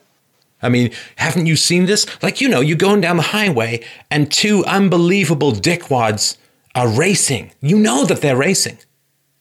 Weaving in and out, right? Yeah. Oh, you got these motorcyclists riding the stripe? I really hate people like that. I got to be honest with you. I'm all of those things, to be honest. And I work in the industry, to be honest. I just am. You drive that way? I drive a motorcycle and I do lane split. And after the car accident, you're going to hate this, but I'm going to tell you because, full disclosure on everything. And I don't know if it's any beneficial information. I'll say that I had led into the conversation with the motivation to kind of speak to something beyond that, to the next questions in it, where I think we'll get to. But while we're talking about just reckless driving, after this had happened, when I was driving back up to school, throughout the next couple of years, there'd be times the highway is straight as a stick. It's straight.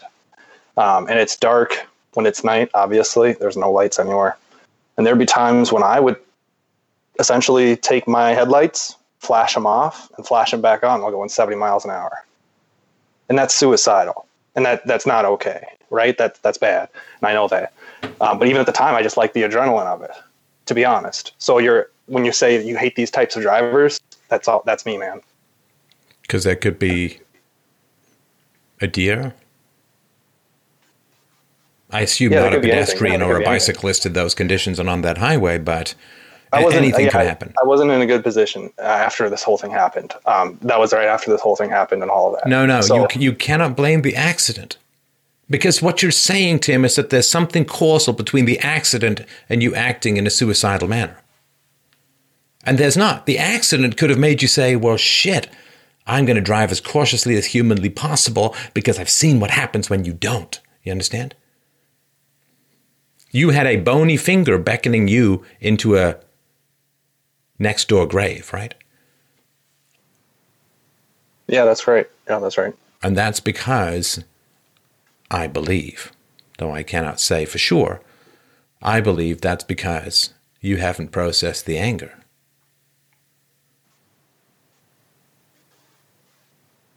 And no one tells you to process the anger. As far as traumatic stress and all of that goes. I think that war is more bearable if you get angry at the people who so often lied to get you into war. The one thing that trauma is often not, particularly for men, the one thing that trauma suppresses is anger. Especially when death is involved. Don't speak ill of the dead. Why not? This guy got people killed. You could have got people killed. You were him with an extra side slice of good fucking luck, right? After you saw this, you replicated even riskier behaviors. This guy wasn't driving with his lights off, right? Right. So. Yeah, I guess I can't. I don't want to do that either because I've listened to the show enough. I know. I guess I don't want to. If there's something underlying it, then that's what I want to get to. But I don't want to just blame it on the event. But I can tell you that my outlook on that has since improved. As in, I feel I never take any type of risky behavior like that. Now I know I very much used to be a very risky driver. But you kind of do. Because your job, you told me earlier, Tim, I'm not trying to catch you or anything, but I just want to make, if I misunderstood something, let me know. But earlier, Tim, you said to me, it's very risky being on the road where there has been an accident. Yeah, it is. You say you have a full-time job where you directly interact with injuries in car accidents. Is that on the road or is that elsewhere? Nope, it's not on the road. It's not on the road. Okay. So I directly... Here's the next step of that. So for my full-time professional career, I directly interact with the families of those who had people killed in car accidents or someone individually who's injured from a car accident. And I work with them, not to get too specifically, but with everything regarding the physical therapy, but not interacting with the physical therapy, the vehicle, arranging everything as far as the vehicle goes, and the vehicles and the tows, getting things moved, a direct contact for them throughout that whole process. All right. Okay. I appreciate that clarification. So, sorry, go ahead. Yeah. No, I don't want to interrupt you. Go ahead. So where is this guy's choice to drive that speed? You've given me his age. You've given me the weather conditions. You've given me whatever, right? Right.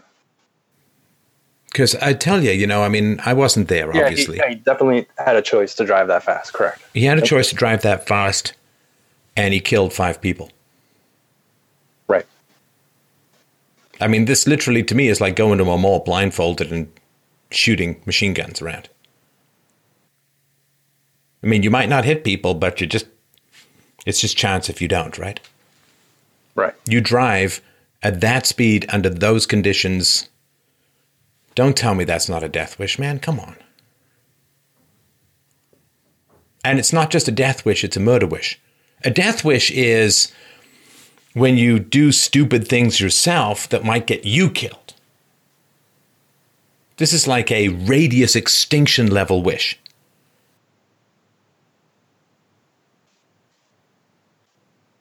Yeah, I hear you.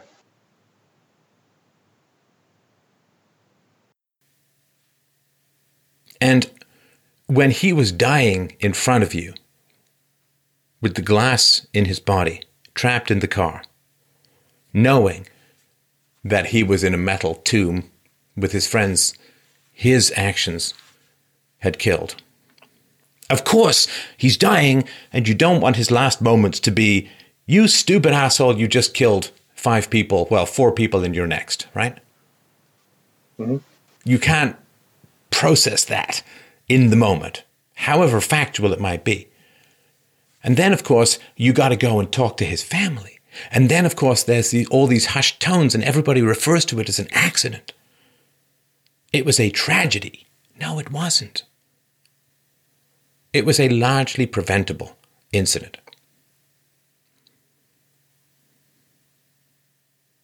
You didn't have to drive.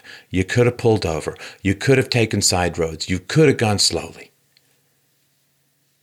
You could have pulled into a restaurant and said, no way, I'm not driving in this. Right? And you sure as hell didn't have to be going 70, that's miles an hour, right? Yep. That is insane. Like, I'm not kidding you. That is insane. Under most conditions, particularly under those conditions. I mean, can you stand in front of the guy's parents and say, this unbelievably irresponsible asshole caused the deaths of 5 people? Yeah, I didn't say that. Well, of course, right? Right. Are you allowed to process, or are you encouraged to process the anger? He traumatized you and caused the death of 5 people. Yep. Because he was being ridiculously irresponsible when he damn well knew better, right? Right. It was preventable. Totally preventable. With everything that you said, pulling over, getting to a different road. Oh, yeah. No, of course, right? Yeah. So he was, I mean, if he had survived, what do you think he would have been charged with? Vehicular manslaughter. Murder. He would have been charged with murder, right? There would have been definitely something.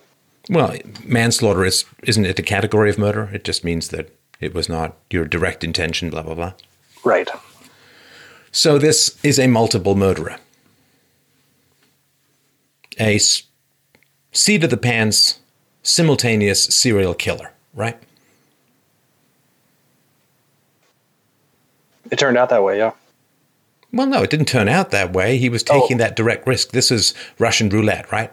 Spin the barrel, pull it to your head, pull the trigger. Oh, no, he died. Wow. It was preventable. It's like, no, he was, right? Right. So when I talk about this guy being a killer.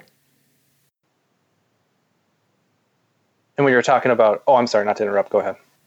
What do you think? How do you feel? I was going to say, you're saying no, that's there should be anger there. Well, I can't see how there wouldn't be. And I was listening very carefully. I was listening real careful. I was listening very carefully, Tim, as you were describing the accident, to find out where causality was placed. I doubt it was placed on him. There was no causality placed on him, in particular. There was causality placed on the weather, on his age, and whatever.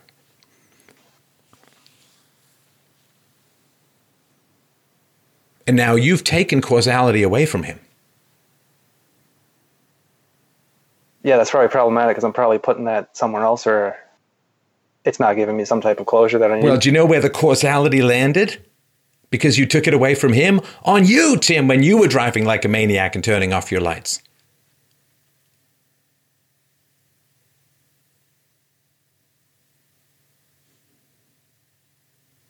You were not in control of your life during that period. You did not have the choice to act responsibly. Why? Why didn't you have free will? Why didn't you have the choice to act responsibly? Because you had stripped your dead friend of his choice, of his responsibility. Ascribing responsibility to the dead is a very difficult thing. The dead, women, it's harder to know. Harder to know sometimes in society. Ascribing personal responsibility to the dead is a difficult but essential thing, I believe. Because we must stare at the skull of the truth, no matter how much it glares back, but sometimes even from the afterlife.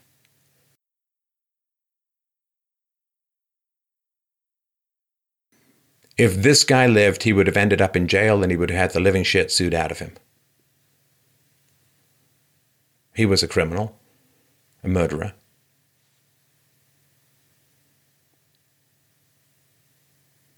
Who acted in a manner reasonably, I believe, reasonably expected to cause injury or death. And he broke the lane, right? Right. So he was in the other person's lane. Right.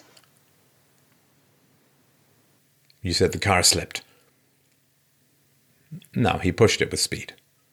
It was his foot on the accelerator.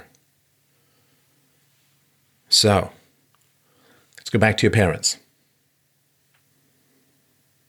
It's funny how people say, my parents didn't have a good marriage, or they had a bad marriage, right?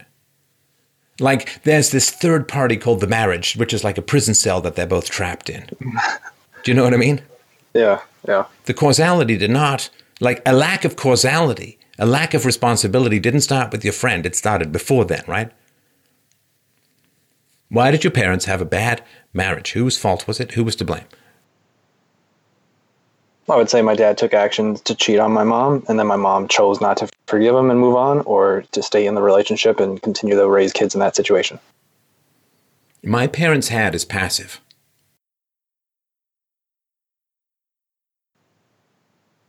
Then they still do choose to do those same things?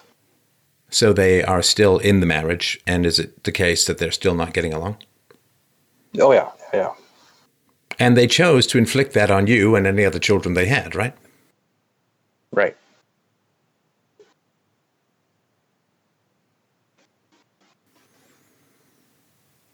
Do you know? Sorry, yeah, go ahead. That's true.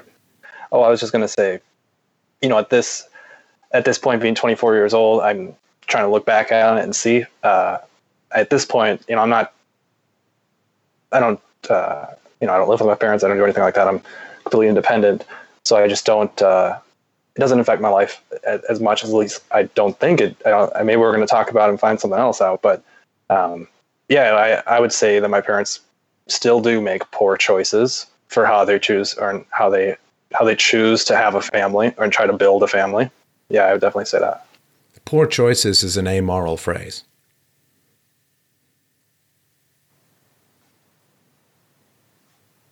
An affair, for Give me an instance, example. an affair is not a poor choice. It's a betrayal. It is a breaking of the vow, and it is directly threatening the stability of the family unit. It is an incredibly selfish act and an incredibly destructive act that is entered into and chosen willingly, especially if you have children. You don't have the right to have an affair if you have kids. You don't have a right to have an affair if you get married. It's putting your cock above your kids.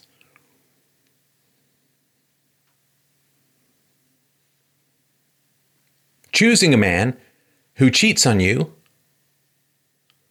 Let me ask you this, Tim. Did your mother ever express to you any knowledge or understanding or indication of the fact that your father either might have been a cheater or anything that she did that may have led up to or helped to provoke his cheating? Leading up to it, I don't believe so. I was very young when that happened, so I can't give you all the details on that. But afterwards, after it had happened, there was no hiding anything. It was essentially, I mean, not to put words in anyone's mouth, but I hate that man, and that's what your your mom father. said? Essentially, yep. Did your mother gain weight after she got married? Not too much, no.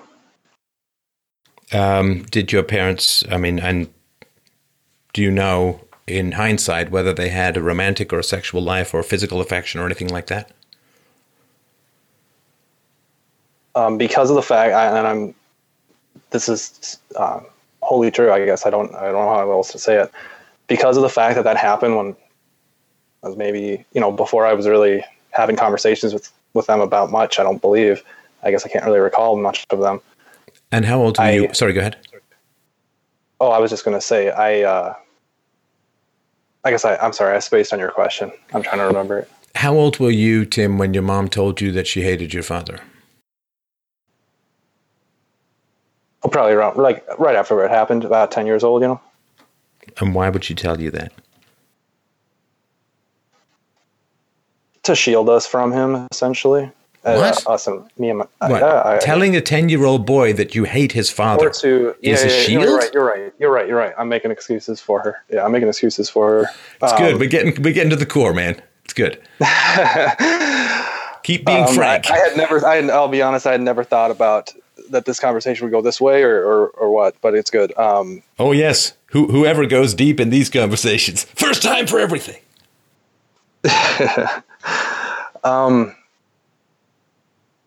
It must have been her way of, she was financially reliant on him, but very angry.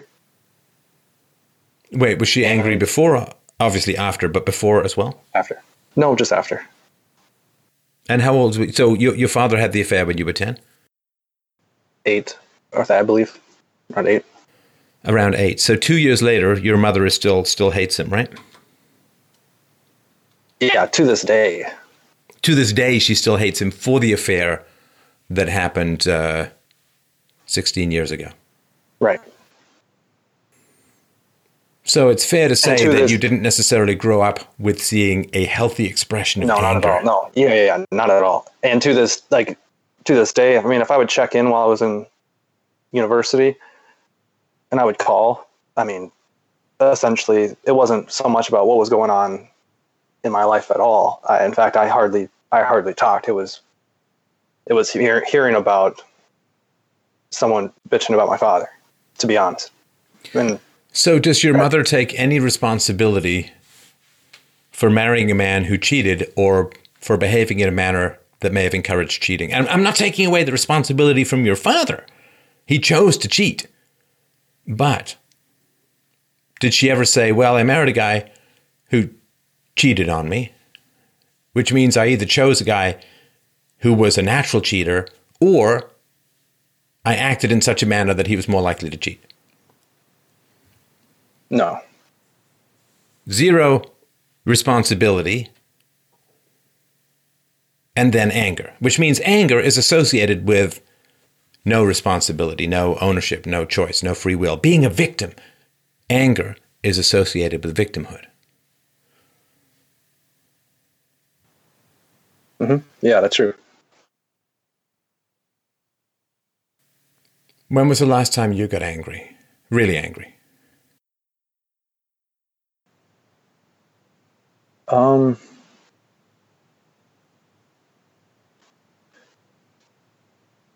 Probably in a car, and it probably wouldn't have been maybe 3 years ago at this point, like to a point where I physically did anything. As far as driving recklessly, or if you're saying I'm angry to where I go out and I kind of want to physically do something, it would have probably been in the car around 3 years ago. And what happened that made you angry? Oh, I had what happened that made me angry. Oh, I was frustrated. I had no idea what I was going to do with. I mean, it was coming to an end of my university years. I had no idea what I was going to do. School was coming back up again. I didn't want to go back. I was just upset. I'm trying to think of what caused me to be that angry.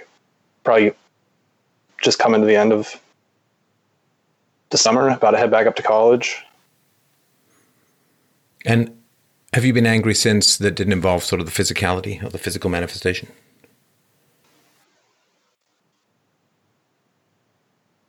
Not really. I don't think so. I mean, I'm sure I have. I'm sure I've been. I couldn't tell you if I've ever been that concentrated on something or someone and been mad. I don't remember that at all. Tim, did you ever have the job, or did you feel you ever had the job of soothing your mother's upset? Yeah, absolutely. And what would that look like? What would happen? I was just listening to her, because I mean, just anytime she didn't have anyone else to I guess the way I'm thinking about it back on it now, I don't know, but she would want to complain or something like that about my father or about something else going on. She didn't have anyone else. Finish that thought of, the violin of victimhood is playing loud in Tim's orchestra tonight. Yeah. She didn't have anyone else. Why didn't she have anyone else? Because she made a poor choice. Well, because who wants to sit around and watch someone bitch and moan and complain? Well, the kids have to, because you can't get out, right? Yeah. So she would dump all of her anger and frustration and upset on you, right? Yep. Is that fair to say? Yeah, that's fair to say. Definitely an outlet.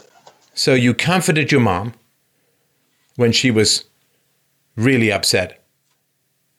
You comforted your dying friend when he was really upset. And what do you do for a living now? Comfort people who are very upset. Right. Now, if you know that, that's fine. If you don't know that, it's going to be off-putting to people. I know that I use my skills of listening, of observation, and of a pretty deep knowledge of human nature to try and make the world a better place. And I know that I learned a lot of those skills dealing with an insane family and a pretty crazy school system and. So I know that, which means it doesn't have power over me. As long as you know the causality, you take ownership for where you are. You can still doing everything. You can still keep doing everything you're doing. You just know it, right? Mm-hmm. If you want to be in the kitchen, you don't know where the hell you are. You turn the light on and you're in the kitchen. Okay, at least you know you're in the kitchen. You don't have to go anywhere. Now, you grew up with a mother. Did you ever have the feeling that you wanted to say to your mom, you had something to do with it too? Yeah, especially, yeah, of course. Or especially at least you have a choice in the way you move on from it. Why didn't you say that, or what happened when you did? I have said that, and nothing happens when I do. It's just not a choice that she's going to make. What do you mean nothing happens? She just stares at you like you didn't say anything. What do you mean? I would say, if you hate the guy, then leave him or something. I mean, I want you to be happy and I want him to be happy.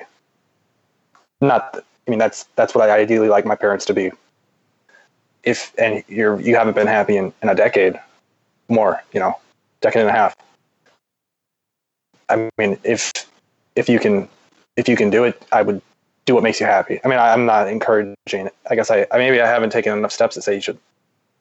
I don't know the solution to her problem. I don't. But so maybe that's why I haven't specifically encouraged then leave the man. But I've definitely said I want you to be happy, whether that's together or apart. And it's been a decade and a half, and you're not moving on here. Why do you want her to be happy?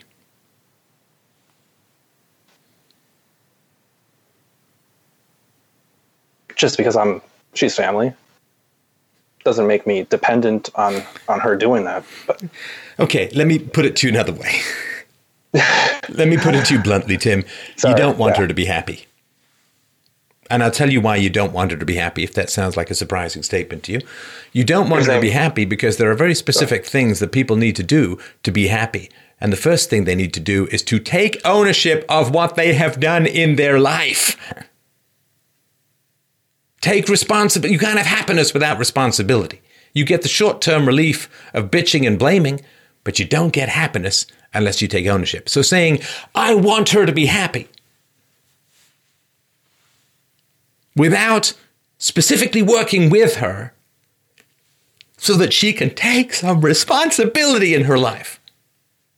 Stop complaining, stop blaming, and start apologizing for dumping I hate your dad on the little shoulders of a 10-year-old boy. That is abominable selfishness. So if you want her to be happy, there are specific things, like if somebody wants to win the race, they want to win a running race, but they're a chain smoker, first thing you say is what? Stop smoking. Right. But if you say, no, I'm really encouraging my friend who's a chain smoker to enter into the marathon and I really want him to win, but you never bring up that he should quit smoking, do you really want him to win? Yeah, no. No. Right. Your mother will not be happy. Newsflash, Tim, your mother will not achieve happiness. Because without self-ownership, without responsibility, you don't have an identity. You never achieve anything. You just blame. And you're like this light, acidic drizzle on the meringue happiness of everyone else around you. Right? The spine drencher.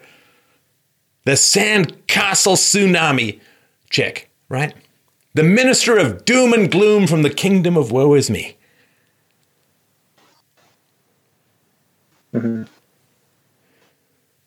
It is such an ugly, nasty, and vicious thing to do, to burden a 10-year-old boy with open contempt and hatred of his father.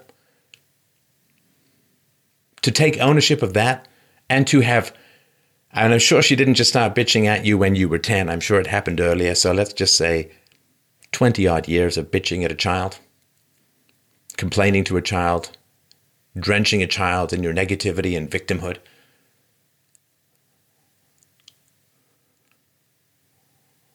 She got to take ownership of that if she wants to even have a chance of happiness. She's not going to. She's not going to. I assume, Tim, tell me if I'm wrong, I assume that she doesn't even know that this is a problem. No, probably not. No. Right.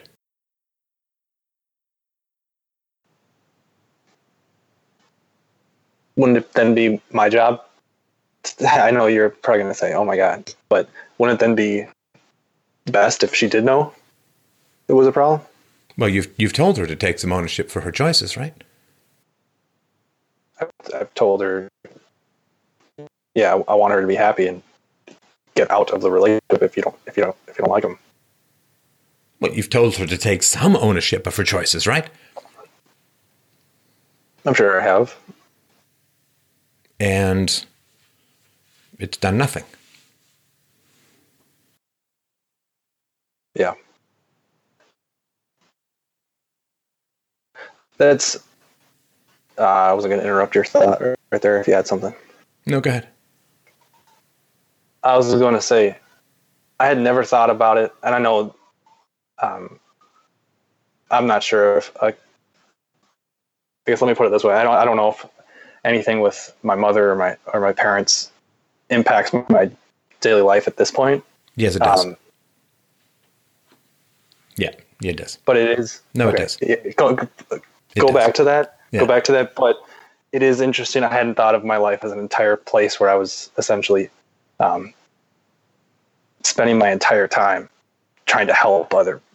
I mean, the way you not helping. No, not right, helping. Well, no, what you're doing is you're reproducing dishonesty. You couldn't be honest with your mother. How did you feel when she said she hates your father? Hope that it changes. No, that's not a feeling, man. Oh, how did you feel when sad. your mother said, "I hate that man"? Sad. Anything else?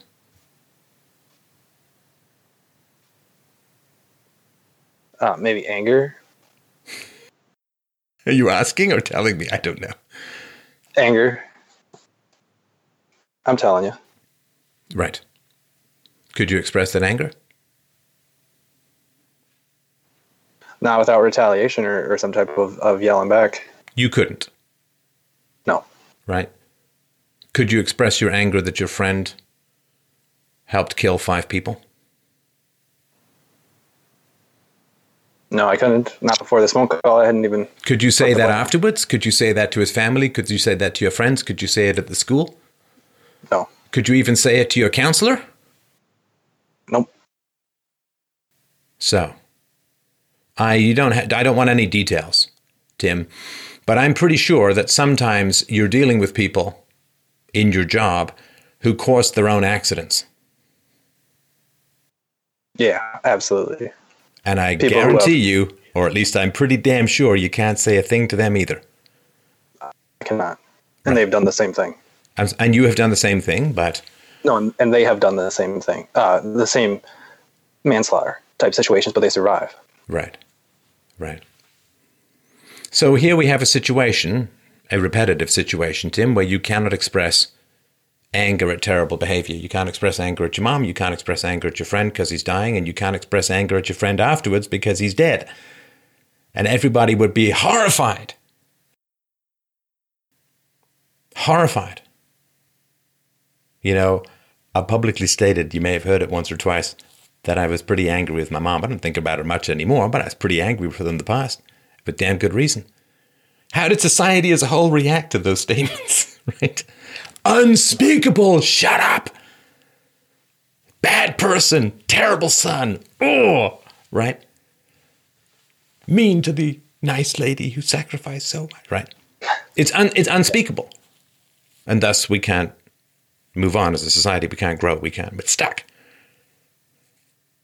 You can't speak the truth about your anger towards your mom. You can't speak the truth about your anger towards your friend, who took from you, not just him, and gave you this trauma, took the life of someone else and killed or caused the death of 3 of your close friends. You can't express your anger towards some of the people who have been found criminally responsible for causing the death of others now. You see, it's the same suppression of anger and outrage. You can't be just. Yeah, and that's something just before, I guess, the whole call happened. And I guess the whole reason I had initially sent something in was I was wondering, is my career in some sick way of coping with the situation as opposed to fully recovering and moving on? And it sounds like more than just the car accident, but of reoccurring theme here. Well, you probably are drawn to this show because I trample over these unspeakable things. Fuck censorship. Fuck people like I can't be angry at people in my life. Fuck, I can't be angry with my mom. Of course I can be. She did me great harm. Beat my head against the door. Did things I've never even talked about. I mean, of course I can be angry with her. I mean, if blacks can be angry about slavery 200 years ago, can I not be angry about a woman who half killed me when I was 4? Right.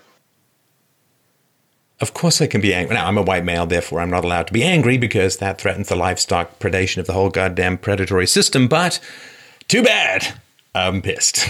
So you're probably fascinated by some of the freedom of expression that I have regarding this, and also seeing the backlash that I receive because I'm angry and pissed off about certain things, and I'm damn well going to say it.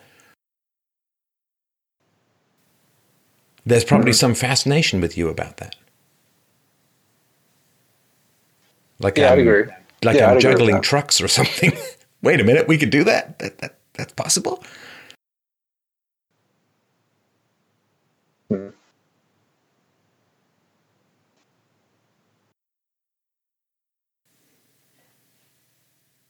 And maybe you want that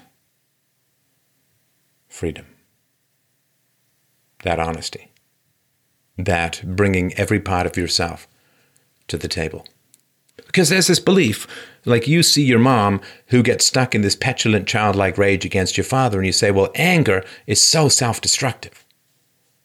No, blame without responsibility, when you have responsibility, that is destructive. And so what happens is, and this is, I think, what people find startling about me, is that, yes, I've experienced significant anger towards people in my life and things that happen in the world. But I'm not stuck in the rage, right? I mean, I express it when it comes and it passes through me, and I move on to doing a cheesy rap rip-off of Eminem's statements about Trump or whatever, right? I saw And that. making jokes and being positive and being engaged and talking about my love for my family. Like the emotions that others have unjustly or inappropriately or in an immature fashion expressed around us, we look like they're these, hey, want to jump in this pit with no bottom and destroy your life forever? Have this emotion. But when people are grounded, and it's not a repetition compulsion, it's not a Simon the Boxer thing, you can have the emotion. I can be angry. I can be scared. I can be hostile. I can be in a debate, right?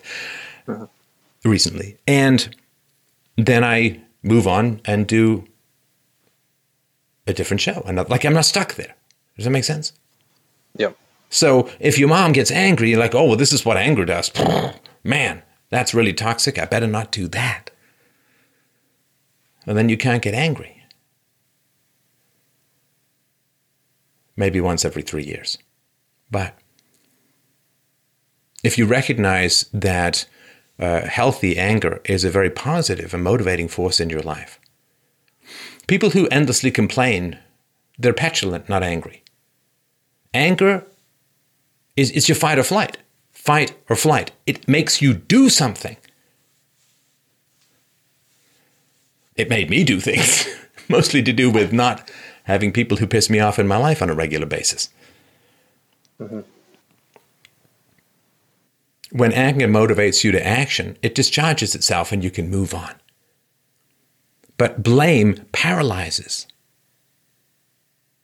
You know, I used to have this when I was a little kid. I don't know, maybe 6 or 7 years old, Tim. I used to have this thought, and it was a horrifying thought, that I would lie in a coffin and have concrete poured on my body. And maybe I'd have my nose and my eyes free.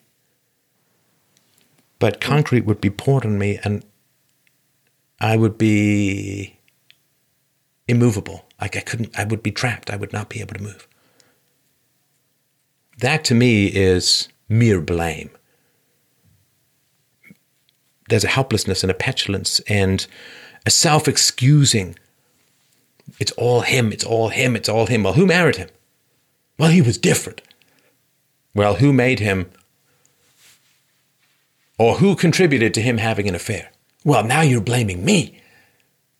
He chose to have the affair. Yes, but you chose to be with him. Yes, but I didn't know he was going to have... Like, you can go round and round with this forever, right? Everybody has an excuse. It's that old saying, excuses are like assholes. Everyone's got one. Everyone has an excuse. And they drain the fuel of their life thereby. You can blame other people all you want. You can give yourself the self-pity party. You can say, it was all done unto you. And listen, sometimes it was. You were traumatized as a kid. You didn't choose it. You didn't choose your parents. You were genuinely a victim. And I have absolutely bottomless sympathy for that perspective. But if you're a grown-ass woman and you marry a guy who cheats on you, you have some causality in the matter. Now, everybody wants to abstract themselves, to distance themselves from the bad thing that happened and just blame the other person. Oh, I'm an innocent angel and this demon man over there. But then what happens is you become addicted to blame. You become addicted to excusing yourself. You understand your mother cannot leave your father, and she will never likely leave your father because she's addicted to blame and to excusing herself. And when you're addicted to blame, you need someone to blame. And if you leave the marriage, you have no one to blame. You now, I'm free of the oppressor. Jesus, how many people want to be free of their oppressor? Most people love their oppressor. I don't know if it's Stockholm Syndrome or just massive self-excusing or whatever. Most people, your mom, I hate that man. Sure. And most cigarette smokers hate smoking, and most people who are drug addicts hate the drug. Doesn't mean they're going to quit, because they need it. And I guess I have some concern that your repetition, Tim, is something around silence and a lack of capacity to express the wide range of human emotions that makes meaning out of life.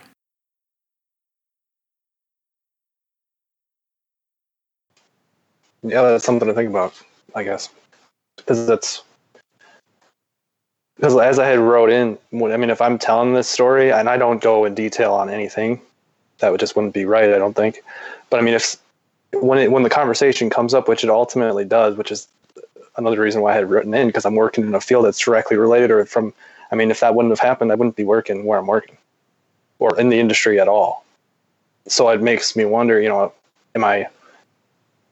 like I said first, so long as I realize that's what's the cause of that. Okay, you got to stop, man. Jesus Christ. You are so disconnected emotionally, Tim. What the hell? I'm sorry. I'm just talking about your mom, your family, your history, your anger, the meaning of humanity. And you're like, sorry, what the hell are you trying to do to me, man?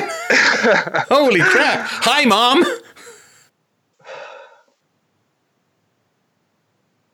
You want to come back or what? What was that? You want to come back here and chat with me or what? Yeah. So all I was saying is you had mentioned at the end there how you're saying that from your perspective, you're not back yet. No, I'm not indulging this. You're saying, you are so disconnected emotionally. Okay. Because I'm getting to some reasonable approximations of truth regarding your family. And you are going way polysyllabic, abstract, and intellectual, right? Yeah, maybe. Yeah. What have I just said over the last 10 minutes? I don't think your mom can be happy. I don't think you can make her happy. She's addicted to blaming your dad. And it was really abusive for her to tell you when you were 10 that she hated your father. And that I'm not feeling every possible human emotion, or at least... Right. So what is your reaction to these bombshells? My reaction is...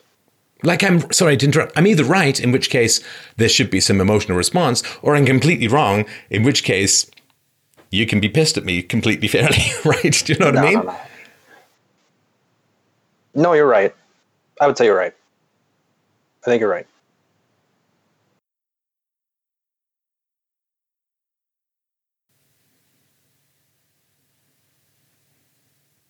So I'm talking about how when you're with your mom, you can't have your own emotions. And when you were with your friend, you couldn't have your emotions, or afterwards your car accident. And now when you're with the victims or the perpetrators of these car accidents, you can't have your emotions. And now I'm talking about this, and you know what you don't have? Your emotions.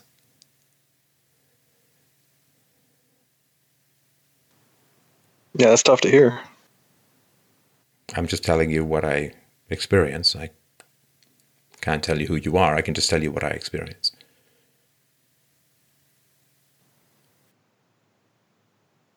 Yeah, I don't know. I wonder why. I guess I wonder why. Why you can't have your feelings? Yeah.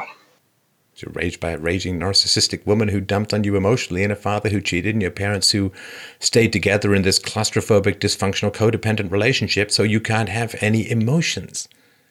Because when you're around two people who are claustrophobically raging at each other, there's no room for your emotions. They can't process your emotions. They can't absorb your emotions. You're like a poison container to be dumped into.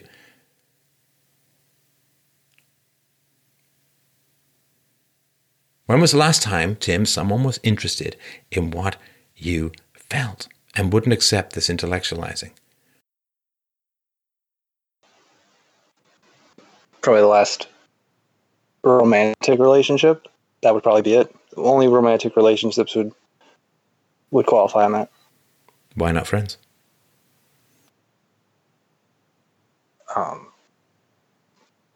Honestly, after this, I haven't really. I mean, honestly, I don't have too many close friends, and Right. I'm okay because saying you are that. not emotionally available to yourself, so you can't be emotionally available to other people. So you can't Or develop the emotionally- bond, right? Or emotionally vulnerable to other people. Well, it doesn't. No, emotional availability can be you're really angry at someone. That's being emotionally available, right?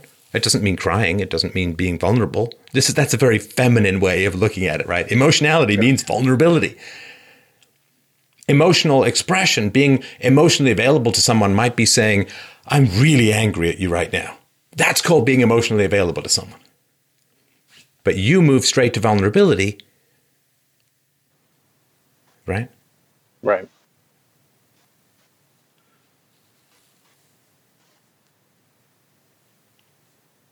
I feel like I'm going to listen back to this call and have probably, I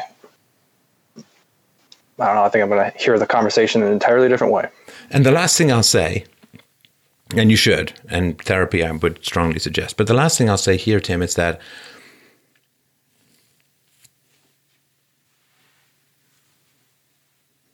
after your childhood, having a mom who dumped on you, a father that cheated, the codependence, all the stuff, right? And after not being able to express anger towards your mom or your parents, and then your friend dies, you can't express anger about that, the fact that he destroyed people's lives with his driving and his issues. And now in a job where your emotions are absent, must be absent in a way from the equation. And in this conversation where your emotions are absent from the equation, you had no idea that your friend may conceivably have had a death or murder impulse or fixation. And after your friend died, a lack of self-knowledge can sometimes lead to death. You didn't know in your description of your friend's childhood anything that might cause him to have been self-destructive or destructive towards others. And your lack of knowledge regarding these particular perspectives, I think, manifested in you driving down the highway with your lights turned off. To be angry is to die. This is a very common phenomenon these days, particularly for white males. To be angry is to die. To be angry at my mother for telling me she hates my father is to be abandoned, is to be rejected by my mother, is to die. To say to my friends and maybe even my friend's family that I'm really angry at my friend for traumatizing me, for killing people, for resulting in 5 graves in a split second because he was being stupid and fucking careless and ridiculous and self-destructive. To have done that may have been to lose your friendships. It may have been to lose your family. It may have been to be ostracized at your school. If you are honest with the clients you have in your business, they may get you fired. So you've set yourself up repeatedly for authenticity equals disaster. honesty, depth, wearing your heart on your sleeve, being emotionally available in all the highs and lows and pluses and minuses that entails to the world and those around you. All who survive are Spock, it would seem, is the mantra. And in the past that was true, but I hope in the future it's not.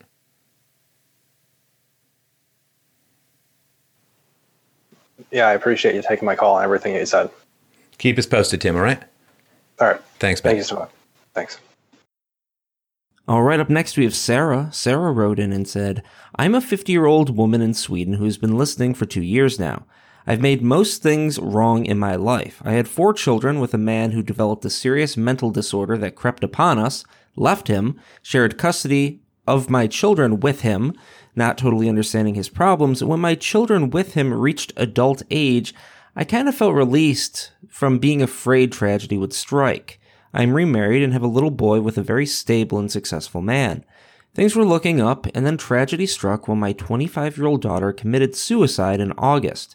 I heard the call-in show with the British girl who was living with her parents, and I felt the urge to address the way she shrugged off any thoughts of her family when behaving suicidal. I believe my actions have had a great deal of influence in my daughter's misery. I did not understand that she was depressed. She lived in insert city here with her boyfriend, and she always acted as if things were great when we talked. I wanted her to come home, and the last few times we talked, she said, "Soon, Mum, I miss you so." I always flattered myself with thinking me and my children had such great contact. They could always talk to me, I felt. Now I understand that I got it all wrong. It is painful to realize how my actions in the past echo in the now and the future. I can't bring my girl to life again, but maybe I can wake some other parent up. That's from Sarah. Oh, hi, Sarah. How you doing? Oh, my God. Not so well when I hear this, as I wrote. I can imagine. I can really imagine. Yeah, well, no, you can't.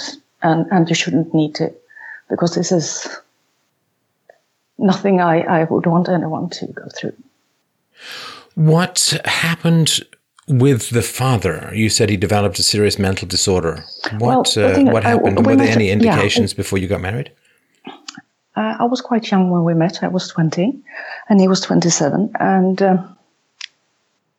I really wanted a family because of my situation before. And so I got pregnant quite quickly, and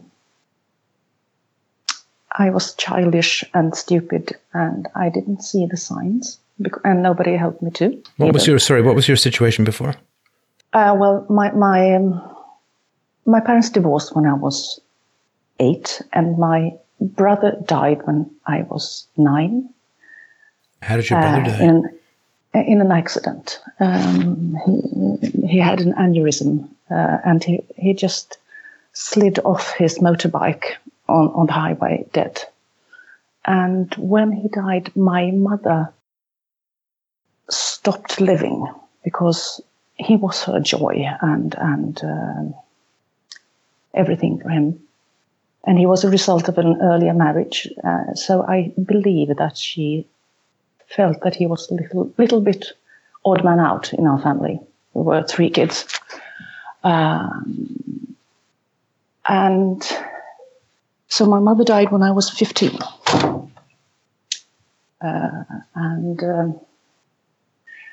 I didn't live with my father, but we met all the time and we did things together. We had projects together, but I didn't live in his house. I lived with my older sister. And I believe that is my pseudo psychological explanation that I wanted to go back to having a family. And how old was your brother when he died? 17. 17, okay. Yeah. And I assume this was like no prior warning, just aneurysm driving and... Yeah, he just went. Right. He just went. So when I started trying to get my own family, I didn't discriminate enough, I think. I felt I didn't see the problems that might come, and maybe nobody could have. So we got... hang on, but were there any signs at all prior to... No, he was lazy and he was a little bit childish and he was spoilt, but I didn't understand how bad it could be from that. So he was 27, you said, and lazy how? Yeah. Sloppy, kind of. He wasn't keen on, keeping things tidy, and he was quite a mess with money. But that developed in time, and Did he have a career, education, job? No, he had a job. He was a bus driver. And, a bus driver? Yes, and I felt that was good enough. and what was it that you were attracted to about him? That is something I keep coming back to, and I can't put my finger on it. I think I'm not sure. I'm not sure. I can't. I don't. I can't. I've been thinking about this for 25 years, and I'm not sure. Well, who made the move on who? And how did you meet, and how did the relationship start? Well, we lived in the same area, and we saw each other all the time, and we were kind of flirting a bit. And we met out at a pub, at a local pub, and just started talking. And then he kind of latched on to me, and I let it happen. I enjoyed it. Latched onto you how? What do you mean? Well, he didn't. Well, he was very.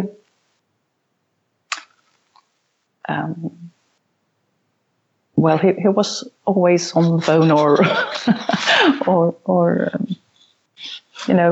at my place or anything, where as near me as he could. So it kind of grew from there.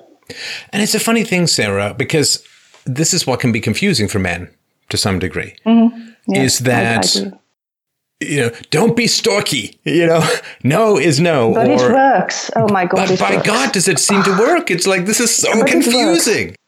Yeah, but it shouldn't be. It's just a myth that it doesn't work. But I mean, it's and even, there's this thing that says, well, if it's an attractive guy who's doing it, it's hot and it's cool.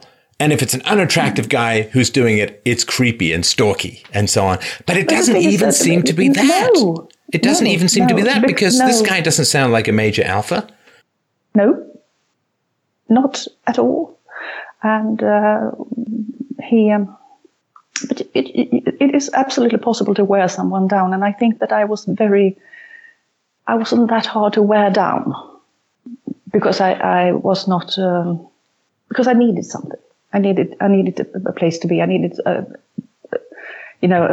circumstances. I wanted to find a home. It's funny because in the presence of, this must have seemed somewhat strong-willed to you. Like, he really was attracted to you. He wanted to be around you. He'd phone you, and he'd be around. He'd be nearby. He'd be in the vicinity. And it's weird how, for me, it's weird, just based on sort of what women say they want versus what women actually respond to. It's like, in the presence of this strong will, of this thirst, of this desire, it's like women often just, they kind of go limp. Okay, fine. Yep. Yeah. Take me. Easy. Okay, I'll marry you. Yeah, you know what you want. Yeah. I don't really. So, okay. Yeah. Wow. Did you know much about, sorry to interrupt, did you know much about his family? Well, they were newly separated and they lived in the area. They were really nice people, as I found them, at least. But we didn't socialize with them much until the children came. But there were nothing creepy about the family at all. But they divorced, right? They divorced, yes. But he was 27 or whatever, right? Yeah, so he was grown up. Do you know why they divorced? Well, now when I know things, I can understand what his mother talked about in how and things that came up, and I think it's in the family because one of his siblings is not well. She's schizophrenic. One of his siblings is schizophrenic? Yes. Older or younger? And older. So I think that there was quite a strain on the family, and I'm not sure that... I'm not a doctor. I shouldn't say anything. Well, neither am I, and I know I've done a video a long time ago called "There's No Such Thing as Mental Illness." There does seem to be some biological basis for schizophrenia, so that may be a bit of a... Do you know, Sarah, did he drink or do drugs at all? No, he didn't. Not well, the occasional beer, but not a heavy drinker, not at all, and never was, and none of us are or were. So that's not. And I think schizophrenia generally shows up in the teenage years, if I remember rightly. It's been a while, but it's not likely, I think, or it's much rarer for it to show up in the late 20s. Well, I don't know. I don't know. I just know that this sibling of his went very ill after 40. And she wasn't well before that either. Wait, sorry, the sibling went crazy after the sibling was 40? Yeah. She went really bad. And she's not, she's in a home now and she can't fend for herself at all. Huh. And, and I'm sorry to interrupt. Do you know about the sister? Did she end up on sort of psych meds before she went nuts? Yeah, or? Yes. Yeah, well, you should read Mad in America. It's a very good book about some of the effects that these psych meds can have on people. Yeah, I think that's worsening everything. They cooked her brain with this stuff, right? Maybe. Yeah. And was the was the diagnosis schizophrenia or was it? Yeah, it was, right? Well, I haven't spoke to the doctor myself. So okay, this is what your husband. It is what I'm told. And because she sees subtexts, with the messages from outer space. It's kind of that kind of crazy. And how old was noises. How old was the father of your children when this happened to his sister? About 40. When she went really, really sick. But she was about 42, right? Yeah, they're quite near in age. So similar age 40, or twins? Or? No, 3 years apart. 3 years apart, okay. So at 27, he was low functioning, I suppose, bus driver, which nothing wrong with it. But if you're into this show, it seems that there might be a bit of an intelligence gap. Did he have like a secret or other side, an intellectual side or a reading side? Well, the thing is that he can be so extremely intelligent at times, but and funny and witty and talented to do. He is very creative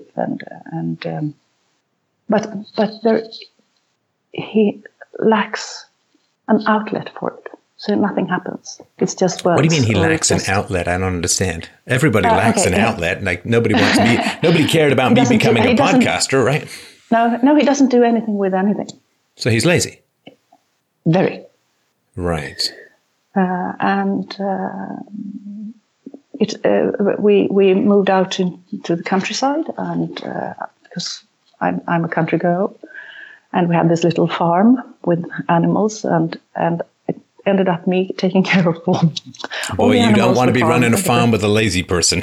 No, but I was young and stupid, and I thought everything would be okay because I wanted it to be okay. You'll change. I would fix this. No, I know that now. Now I know this, and I know it very well.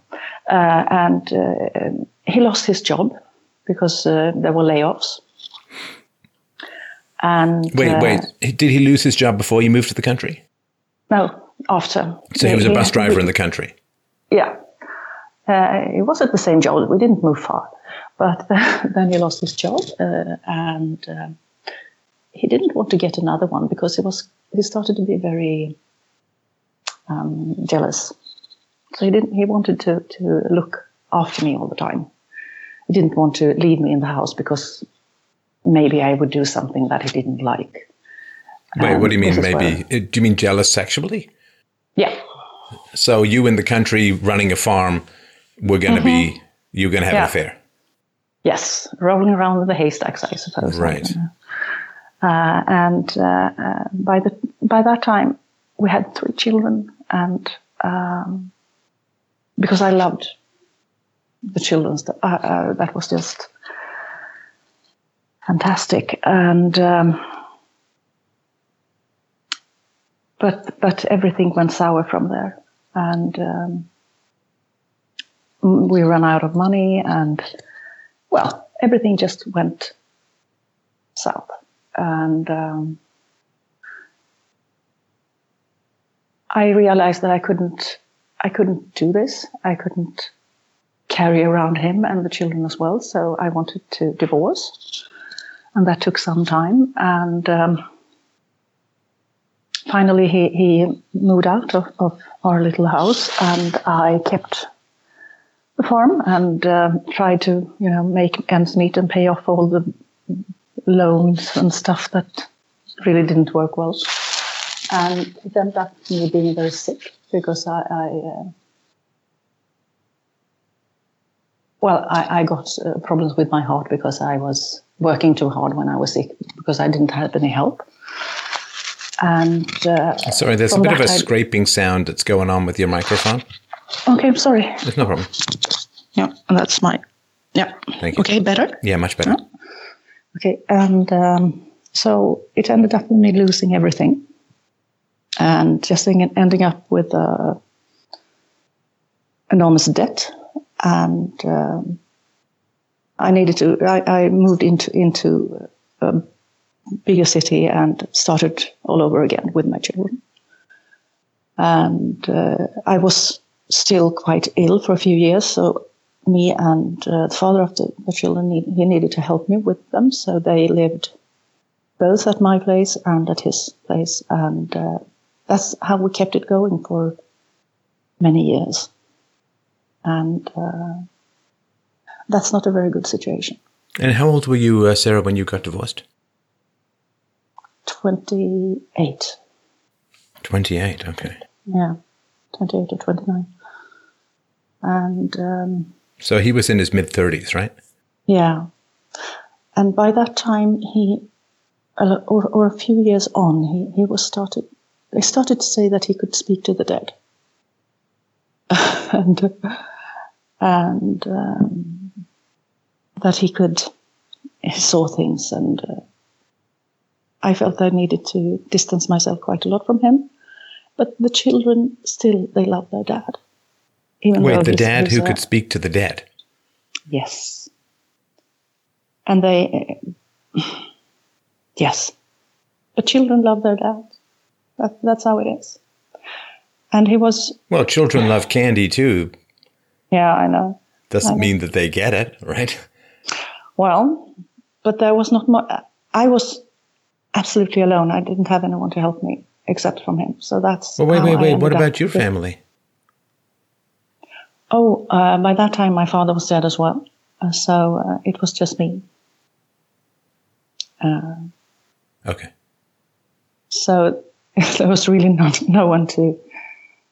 Well, I have a sister, but she wasn't very interested in helping me. And she was busy with her family life. And, well...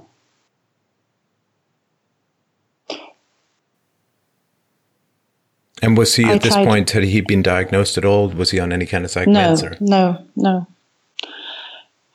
He was just, he was associating with people in the New Age branch of life, and he was swapping women all the time because he can't be alone for 1 second. He always needs to have someone. and I think it started with him meeting someone in one of those Wiccan communities online. And, I sympathize with you, Sarah. That mysticism is a terrible poison to the brain. Yes, it is. Because the thing is that you can explain anything and you don't have to take any responsibility for anything. And you don't. And if you have a life on the other side, you don't have to care about this one. Well, and you get to do all of this woo-woo. You get to do all this woo-woo unity with the universe stuff, and you don't actually have to work to achieve any knowledge. You can just make things up and imagine things and feel passionate about fantasy. And it really does. I mean, it undoes people's brains on a regular basis. But that is what happened. And I think it's very unfortunate, since maybe he wasn't very stable from the beginning.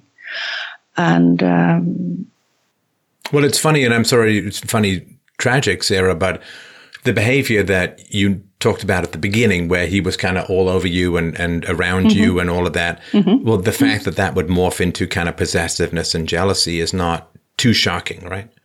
No, not at all. Not at all. And I remember my father told me that he saw that immediately. He told me immediately when he met this man the first time that I think you should be a bit careful. But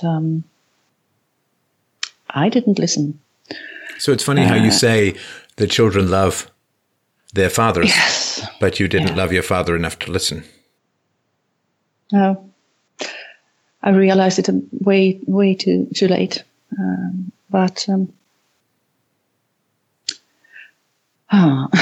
Did you have, when you were younger, when you met this man before you got married, Sarah, did you have a disaster scenario? Like in general in life, we tend to make bad decisions when we have like a disaster scenario. If it's not this man, I'll be alone forever or whatever it is, right? And no, I think I was more like megalomaniac. I think that I could do anything. I'm not sure why I thought that. I was 20 years old and I thought I could just make it work.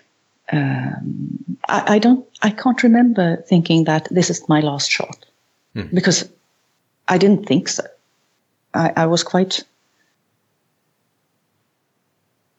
convinced that I could have someone else. Really. But I'm sorry to ask such a crude question, but when you were 20, where would you rate your physical attractiveness on the old 1 to 10 scale?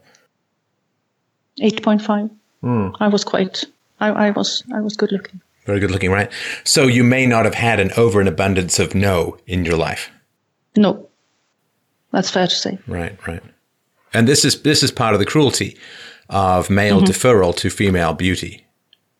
That it creates a very unreal world for women, right? Yes. It's a shame. Yes, I think so, because I think that I was quite sure that whatever life would throw at me, I would just take care of it. And since my childhood was it wasn't brutal, but it was many sad things going on. And I thought I made it so that I made it well out of there. So I thought that I was strong and I would know what to do. So I kind of overrated what I was able to do. Right. And I ended up,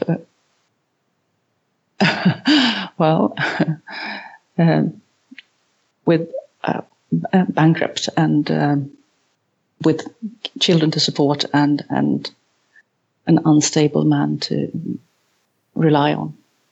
Right. And so, how old was your daughter when the mysticism began to overtake her father's mind? 6 or 7. And do you know if it's kind of hard to avoid, did he pull her into this world of mysticism? Well, I know that he talked some with the children about it, but they didn't like it. And I asked him not to, because I really, I feel the hair of the back of my neck standing up when I talk about it. I really dislike the scenario and what happened. and I can't be sure how much he was talking to them about this. I can't be sure, but I know that the older ones told him to stop because they didn't like it. They thought it was so eerie. Do you know if he, just speaking to the dead, did he believe in things like devils or demons or otherworldly spirits as well? No, I think that he just believes. Yeah, I think it's the friendly ghost type of mysticism. I try not to speak to him because, well, it started a little bit earlier than I said, because he was convinced that I could speak to animals. because I could. That actually could be quite helpful on a farm. That's quite helpful, and if you pay attention, you can see what's happening with your animals. So you know when to check on them. And he was convinced that they were talking to me, and I really don't like people talking to me like that, because I don't want anyone to believe that I believe in those things. And how old was the daughter who died or who killed herself? How old was she when he first thought about the talking with animal stuff? Oh, I think she was inside my belly at the time. Oh, wow. Because, but that was, at first I thought it was a little bit, Cesar Millan-ish, yeah, sure, I'm the woman who talks with animals. Absolutely, I'm Mrs. Doolittle. But then it escalated from that. Right. Now, when he didn't have a job after he got laid off, this is always my big sort of question, is like, what did he do with his day? He was sitting in front of his computer all day and all night. Like chat rooms and research and reading and video games, or what? Yeah. It was... At that time, you needed to have a phone to call up a baby. Yeah. So he was occupying the phone line. And that could only be abrupted if we didn't pay the phone bill. So it was always, it was not possible to call my house, because either it was turned off or he was online with his computer. Do you think that he was having any affairs or emotional affairs online while you were married? I don't know. I don't think so. All right. Maybe. Yeah. Well, no particular indication or anything, right? No. None of offense taken. I was busy doing everything, so I really didn't care, and I was quite resentful towards this computer. I wanted to shove it out the window because nothing would be done. We had a leak in the roof in our bedroom for 3 years, and it would have been such an easy thing to just fix it, but it didn't. And I felt that if I was pregnant most of the time, I didn't need to go up on the roof as well as doing everything else. So, well. And what do you think was the thinking behind this laziness and selfishness?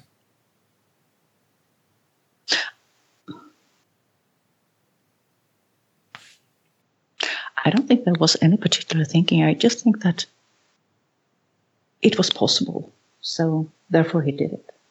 And the nagging from me and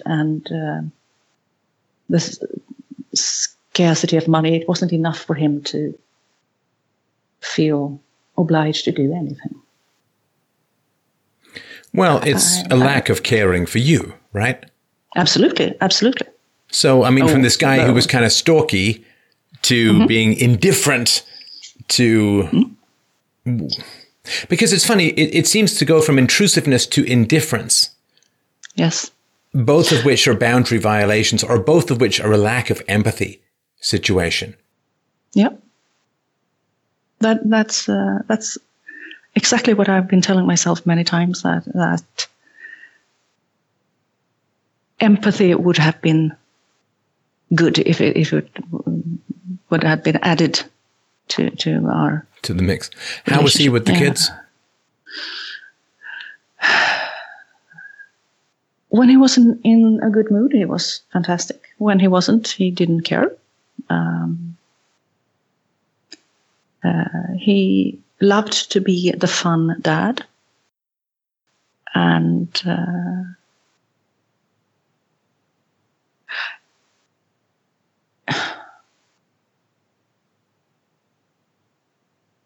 well, he was a bit like with me, but not as indifferent, I would say. But well, now I have something to compare with it, and it wasn't good. It wasn't overall good. What was the trajectory of your daughter? Well, I know you have more than one kid, but we'll just focus on your daughter, of course. What was her life trajectory as a whole? Could you say that in, I'm Swedish, sorry. and it's in the middle of the night. Could you please? Let's walk backwards from 25 to, say, mid-teens. What was her life like? What was she doing? She was a very good student, and she was a very good writer, and she had a lot of friends, but she was very picky. She didn't associate with just anyone, and she was quite popular. She was very cute, so she had... she had options, and she did a lot of things, and she was sportive, and we used to go swimming and riding, and she had an appetite for life, as I saw it. And she wanted to, get a good education and do stuff, and then she wanted a big family,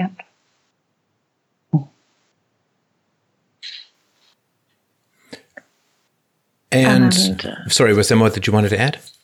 No, not really. And what was her relationship like with her father?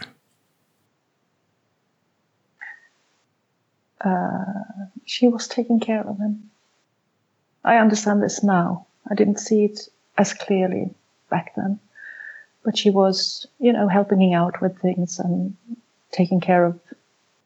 When she was at his place, she would take care of cleaning and cooking and, checking out the mail and stuff. And I think that he loved her for it. And she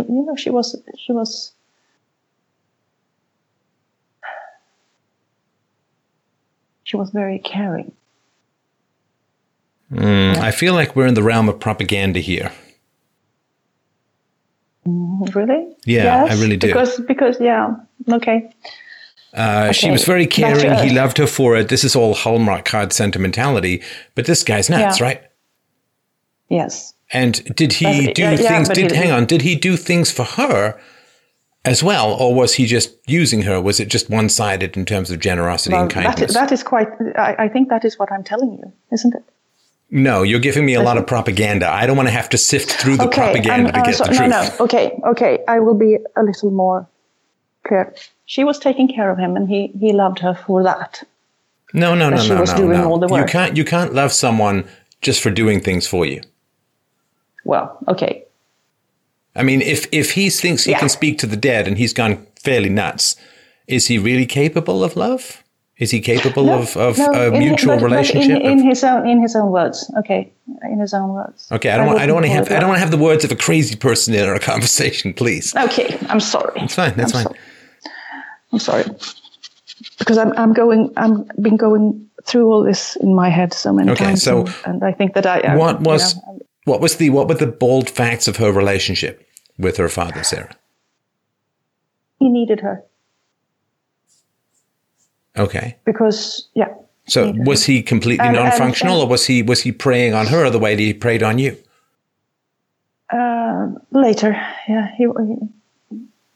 she was stepping in for me, I think. And you knew what it was like to serve this man, right? Yes. And what was your relationship with your daughter now stepping into this role? Well, I was talking quite a lot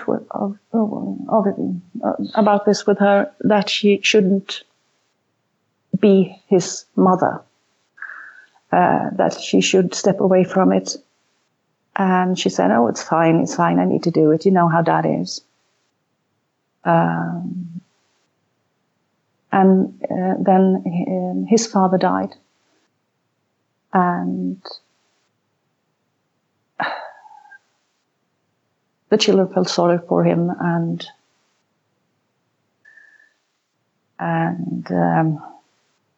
well, I kind of think that he used that quite well. Well, I would be surprised if he only used it, Sarah. He probably provoked it. Yes, true. And then he told me that he was talking to his father from the other side. That he was doing just fine. So well, by that logic, there's not that much to feel sorry for him for, because his father didn't die. No, exactly.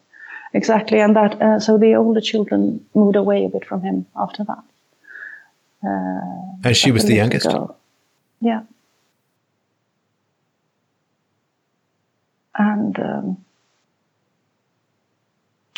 well, time went, and when she was 18 or 19, she wanted to go to university, and I helped her get a flat so she got her own place to live in, as the other kids had. And then she didn't have as much contact with him. What did she take in university? She wanted to be a preschool teacher, but so first she was studying psychology. Yeah. And then she decided against staying in school, because she wasn't sure that she wanted to spend that much time at university, because she didn't like it much. And she started working with different things, and she was a very good, delightful person to work with. So she had a lot of jobs everywhere, and it ended up with her going to North America to work there with her sister. And what did she do, roughly? Oh, she was constructing things, and she was working in bars, and she was, odd worker, I would say. Was she doing work beneath her potential, like her father? Yes, very much so. So and that pattern held true, right? Yes. And then she met this man at her work, and it was at his place that she died. And how long has she gone out with this man? 1.5 years. Just 6 months, right? And did she meet him at a bar? 18 months. Oh, 18 months, okay. Mm. And did she meet him in a bar? Well, he owned the bar. Oh, okay. And she worked there. And he was married with a child. And Wait, what? Mm-hmm. Oh, you tried to skate after that one, didn't you? Wow. Kind of slipped that one past the goalie, didn't you? No, this is kind of where I feel so extremely guilty. She was a home wrecker? Yes. She was. What? Okay. Yeah. Okay, let's have a look at this. So she works at a bar, she's a waitress or something, and the bar owner is married with a baby? Yeah. Well, with a child at preschool age, I think. And I'm not sure. Do you know how they met or how they ended up as a couple? No, I can only guess. She never told you? She didn't want to tell me. She told me about him very late, just a few months before she died. And she said, I didn't want to tell you because I knew you would have been so upset about it. But she didn't tell me about the child and that he was married, just that he was older than her. Do you know how much older? Yeah, I was 40 and she was 25. She was 25, he was 40. Yes. And... well, she was used to taking care of older men, right? Yes. And so I asked her if he was a good person. And she said, yes, Mother, he's a good person. And so she was lying? Yes. And when did you ask? Was this shortly before she died? I mean, how long did she go out with him, or how long did she have an affair with him before you found out about him, before she told you? 1 year. Wow. But I know about him. But, well, she had told me that she had met someone, but she didn't tell me about the circumstances, his age, and absolutely nothing about being married or being a father. Why would she not tell you? I mean, or why wouldn't you find out more? I mean, I assume you asked, and what did she say? She had met someone that she really liked, and she wanted me to meet, but not yet. And I asked, how old is he? And then she started talking about something else. So I asked her sister about it, and her sister told me... Wait, no, back up. Mm-hmm. So your daughter meets someone, gets involved with someone, and doesn't tell you anything about him, and you ask her if she changed the subject. I mean, why didn't you just say, no, let's change the subject back? Well, that is one of the questions I ask myself now. Is it because you didn't want to know, right? I think it is because I knew, and I quite early on I got to know the truth, and I'm not sure. Maybe I had this idea I shouldn't poke in it. I'm not sure. I'm just. So you made a bad decision on who you should get involved when you were young, and you don't pursue your daughter about who she's getting involved in when she's young. Exactly. Right. So don't poke. Okay, so you didn't want to poke. You didn't want to be intrusive. You didn't want to be, what does that mean? What do you mean? I avoided being a good mother, I suppose. Well, no, that's kind of a platitude. But what does it mean when you say you didn't want to be intrusive? Yes, but it means something. It means something. Well. But what did you tell yourself that it was okay to not find out who your daughter was dating? Because it's a warning sign, you understand? I mean, you're asking me, right? Yes, it's a warning sign when your daughter won't tell you who she's dating. That's when you go and find out. That's when you fly over and find out. You know what I mean? Yes. Absolutely. That's when you stalk her if you have to, right? Yes. And that is exactly what I need, what I should have done. And what did her sister say? Oh, she told me that he was... He was her boss, and that he was a nice person, and she didn't tell me about the wife and the child. Did she know? Everything was too late. So she lied to me as well. So she knew that your daughter was dating a married man with a child, but she didn't tell you. Exactly. But she did tell you that he was 40, right? Yeah. Right. And that's not the worst. Those things happen. It can be okay. So I'm not sure why. Well, so that's why they throw me that bone, I suppose. What do you mean? That they told me that and not the other things. That we can tell her that. So we can't tell her about the other thing. Is there anything else that I need to know before I move on to something else? You're the expert. I don't know. I don't know what I don't know. No, I know, but there are so many things. But this is what is surfacing. All right. So, Sarah, where is the gulf coming from that your daughters don't want to talk to you about this stuff?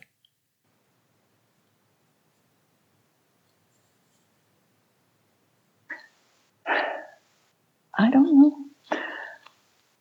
Well, of course you do.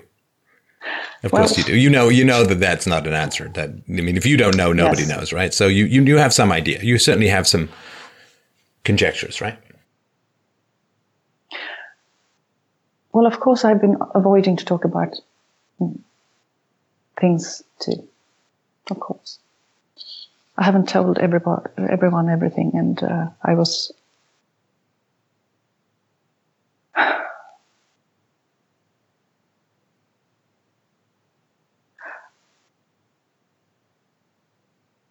I haven't been the most honest person in the world myself. In the what yourself? I haven't been the most honest person myself, of course. Well, I don't know what that means. The most honest, and of course, but I've been hiding things, and do you mean from your daughters? yes, of course. I couldn't tell them everything, and what do you mean? This is very vague. Yeah. I'm sorry, it's vague. No, I mean, no one can tell everyone everything, right? I mean, what do you mean?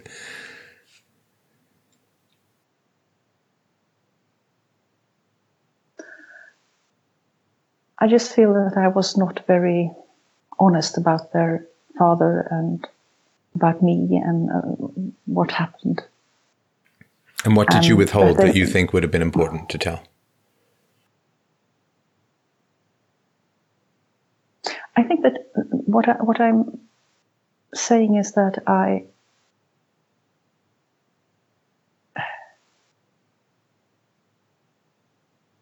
was so angry with him and so tired and so sick. So I didn't want to talk about him at all. All right. That's not the problem, in my humble opinion. Okay. Right. Okay. I mean, you say I'm an expert. I'm not really, but I'm always curious, right? No, yes, absolutely. And the I question, want to know everything. Yeah, the question because for I me. need to live. Yeah, the question for me, Sarah, is this: why did you send your children over to a man who says he can talk to animals, speak to the dead, and is into all this crazy mysticism?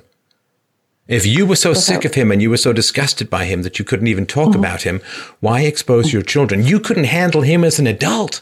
How are children supposed to handle him? Because I was too sick to take care of my children myself. I was sick for quite some time, and for about 3 or 4 years. So I wasn't capable of having them at my house all the time. And there was no one else? No. No? Believe me, I tried. I didn't have any help from authorities and then I'm maybe a bit stubborn. So when things are hard to get, I may say, okay, it's okay. I will make this work. Could you not get, I mean, this is Sweden, for heaven's sake. It's a socialist paradise, right? Could you not have had your kids around and had in-home help or nurses or anything like that? No, I didn't have any help at all. And no, I didn't ask whether you did. I asked whether you could have. Well, I asked for it, but I was turned down. And okay. So, and I didn't go on welfare. So I wasn't in the system. All right. So, but hang on. So your daughter's 25-year life. There's 2 or 3 years where you're ill, and she's kind of in the orbit of her crazy dad, right? Yes. Okay. So let's assume, and I'm fine with that, right? Let's assume that was the only choice. So she was in a toxic environment because you were not well enough to take care of her, and I sympathize and I understand. Let's go with that.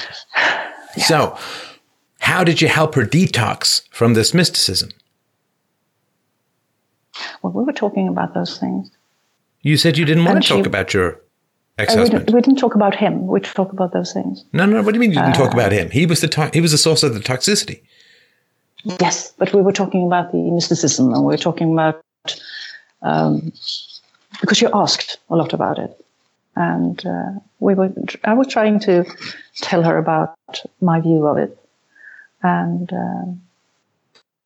of course, everything isn't a straight line. At times we could talk about their father. At times we couldn't. What do you mean most we of the couldn't? time I didn't want Let's to. hang on. Most of the time I didn't want to. Okay, so we couldn't is very different from you chose not to. Yes. Many times I chose not to.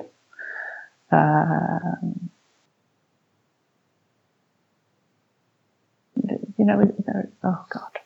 And did you ever, at any point, talk to them frankly about your experience of their father?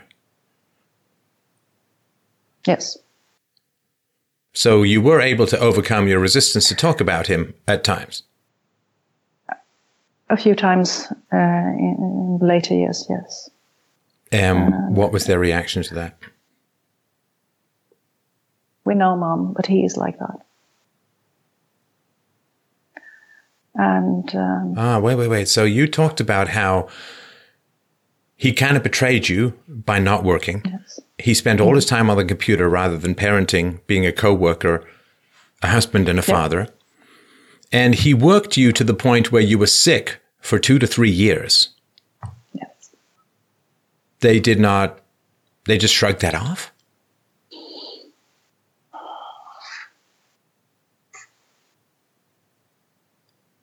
Yes, they did. Why do you think they did that? Well, I mean, why wouldn't they care about your experience? Because it's hard to see their own dad like that. It's hard to acknowledge that someone that you're with all the time is like. Well, no, they're siding with your father and going over to help him and throwing your experience under the bus, right? Absolutely. So they bonded with their father, it seems to me, more than they bonded with you. Yeah, that might be true. Yes. Well, no, just based upon if you say... Yes, absolutely. Yeah, just based if you say, this guy did all this terrible stuff and half worked me into an early grave to pick up the slack of him being addicted to... Hang on. If a friend of mine said this to me about their spouse, I'd be like... That's terrible. I had this is terrible what I'm hearing. That you were sick for years and couldn't parent us because my father wouldn't get off his ass and you were supposed to what? Fix a leaky roof when you were pregnant? You did all the work on the farm. You ended up with all the debts while he was off noodling about pretending to talk to chickens and commune with the fucking dead. Are you kidding me? Like, where's the outrage? Where's the... caring for you? The thing is, still I come off as the strong one, as the one who, he's a sorry little thing with nothing right now. He doesn't even have a place to live. He's a sorry little thing? What are you talking about? I'm talking about that they... Is this what you think? Yes. No. Yes. Why? I feel sorry for him. I did. Jesus, you wonder why your daughter ended up pitying the guy if you pity him? Yeah. Why? What? Pity? What do you mean? What? No, did he not choose this life? He did. So why do you pity someone for the consequences of the life that he chose? He could have any goddamn time got off the computer and helped you in the farm. Absolutely. So he makes this series of choices. Why is he to be pitied? He's not to be pitied. But the thing is that if you put him next to me, then I come off as the strong one, the one that had all the troubles and made it. No. You do not come across as the strong one because he got everything he wanted. Yeah. He got to stay on the computer. He got the loyalty of your children. Yeah. He got to be a mystic and no one kicked his ass to the curb. Yes. He got your daughter to take care of him. He got everything he wanted. And you ended up in hospital. How does that make you the strong one? He won. And now you feel pity for him? Oh, man, this guy's good. No. Well, this guy is good. Holy shit. Yeah. Now you sound like my dad. And my dad knew things.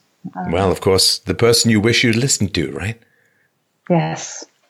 Oh God, I wish I had listened to him. But you're absolutely right. You are absolutely right. He's a user. Yes. He exploits and he uses like a fucking cloud of locusts, right? Yes, absolutely. And I have seen it when he does it to other people, but I haven't seen it as clearly as you pointed out for me now. And he used your daughter. Yes, and it's your job to stand, because you still have family members. You have 3 other children, right? Yes. And they're going to have children. And this guy's a fucking plague. You understand? Yes. And it is your job as the mother to stand between your children and this plague. Yes. He used you up. You ended up sick for years. And you're an adult. You chose it. They did not choose him as a father.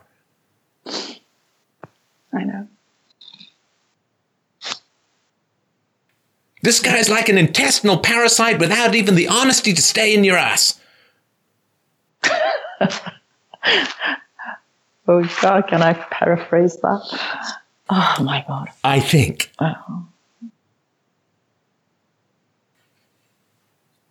Did your ex-husband notice anything wrong with your daughter? No.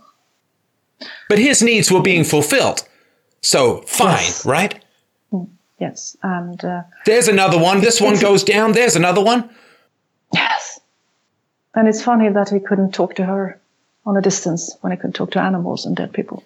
What do you mean he couldn't talk to her at a distance? Well, if he could talk to animals or if he could talk to dead people, then he would have sensed that something was wrong with her. Oh, Sarah, you're not trying to give me logical was, consistency with a crazy fucker, are you? Yeah, I was just. It was an attempt to joke, but I'm really not. No, very it was an funny. attempt to one up, because I don't think you've seen the nature of this man. No, the thing is, well, I have, because. No, because you just told me 3 minutes ago that you felt sorry for him. So don't tell me you've seen his nature. I'm sorry. The thing is that when we got the call from that she was dead, I called him up and I told him what had happened. And he went, oh no. And then I told her that she had committed suicide, and in what way. And a few days later, he called me about something.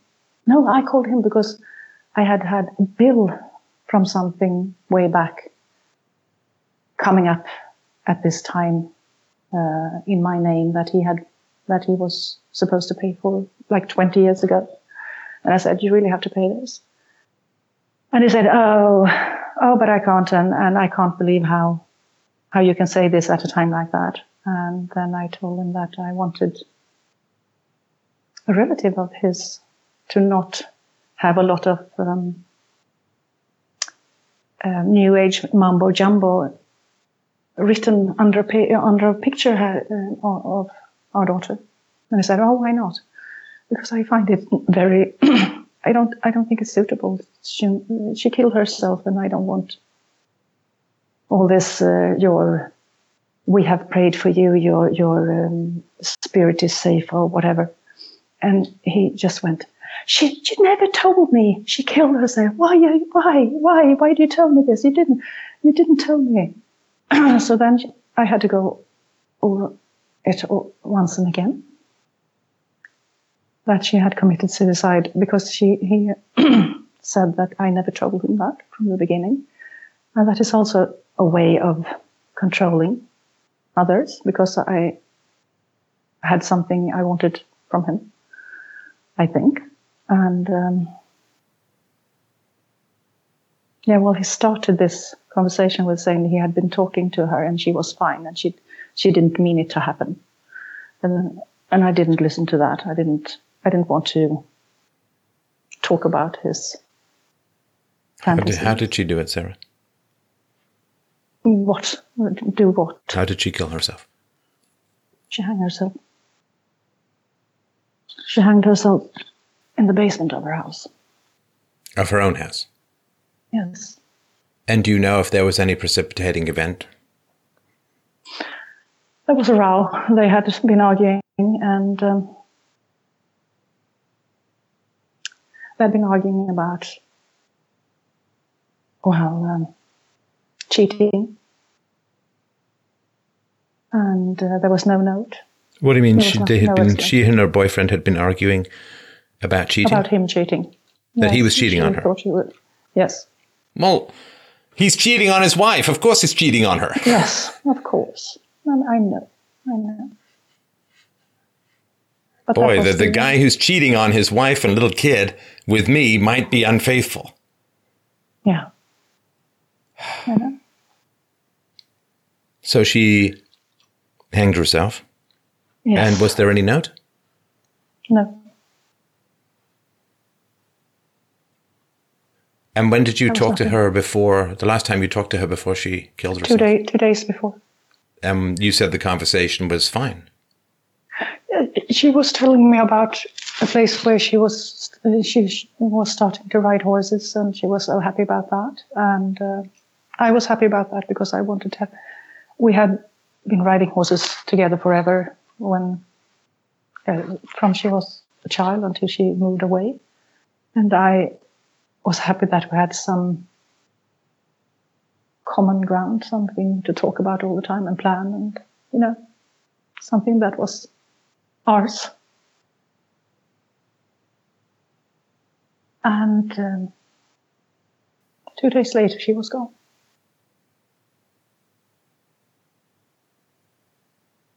And do you have any idea why she did it on that day? I mean, fights happen, conflicts happen. No.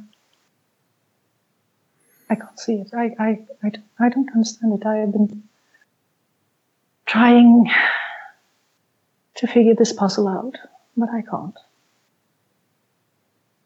Did you ever meet the boyfriend? I went over there, but I couldn't stand to see him. I couldn't do it. Little tricky for him, right? I mean, if his mistress kills herself. Quite tricky. Yeah. And he was very offensive when I talked to him. It was not. What do you mean? He was very offensive. Well, I asked a lot of questions, and I asked why he left his wife. Oh, he did. He did leave his wife? Yeah, he left her. They lived together the last time, the last month, last half year. And wait, sorry. So he left his wife and little child. And child, yes. To be with your daughter. Mm-hmm. And you said a month or 6 months? I couldn't figure out which. 6 months, I think. I believe it was 6 months. And I asked why he didn't want to be with his son.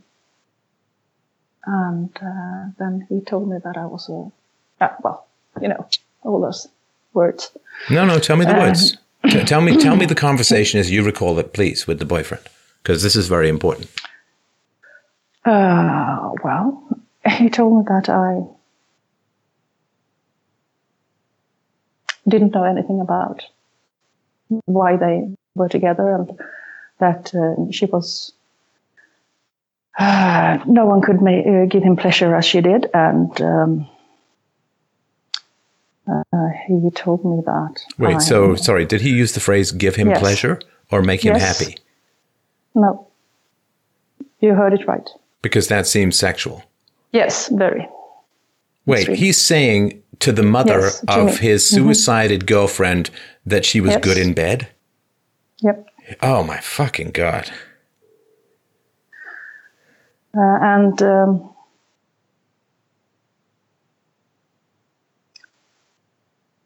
well, he was. Oh God. What else? and he told me that he had been saving her from things, and well, I'm just looking something up.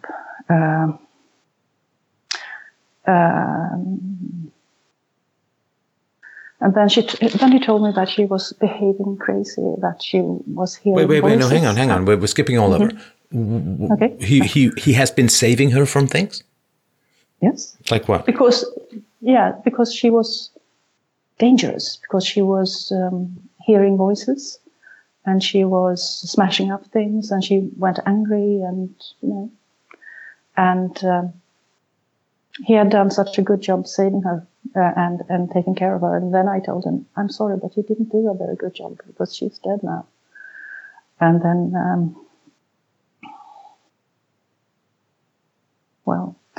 then he told me that he had made her have an abortion, and oh God, hang on. Okay, just making some notes here. So made her have an abortion. Do you know when that happened? Yeah. No, that didn't. He didn't tell me that. Now, what does he mean? He made her have an abortion? I don't know. Because I don't think that's legally possible. No, I. The thing is that he is not. He is worse than me in English, so there might be things lost in translation. Do you know what his background was? Yes, he's from the southern of Europe. Spanish, I think. Yes, Spanish. And I assume not overly Catholic. Not overly, no. So he was a guy who didn't speak English, who ran a bar. Yeah. And this was the big prize for your daughter. Yeah.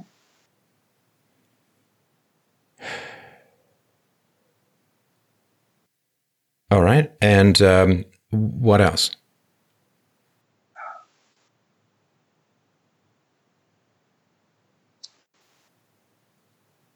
Is there anything more? What were the words? What were the words that he said to you? You said the words, and I don't know what those words are. Well, he called me. Called me a rich bitch that didn't know anything about my daughter, and he wanted to save her from me, and I should know that she really loved her dad much more than she loved me.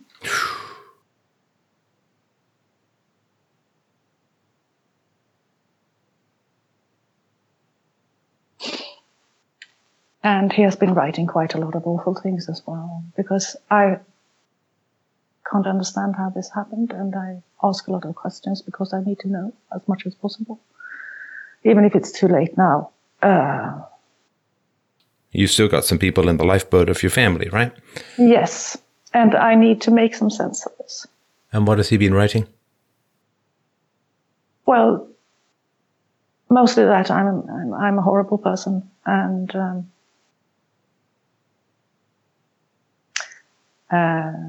that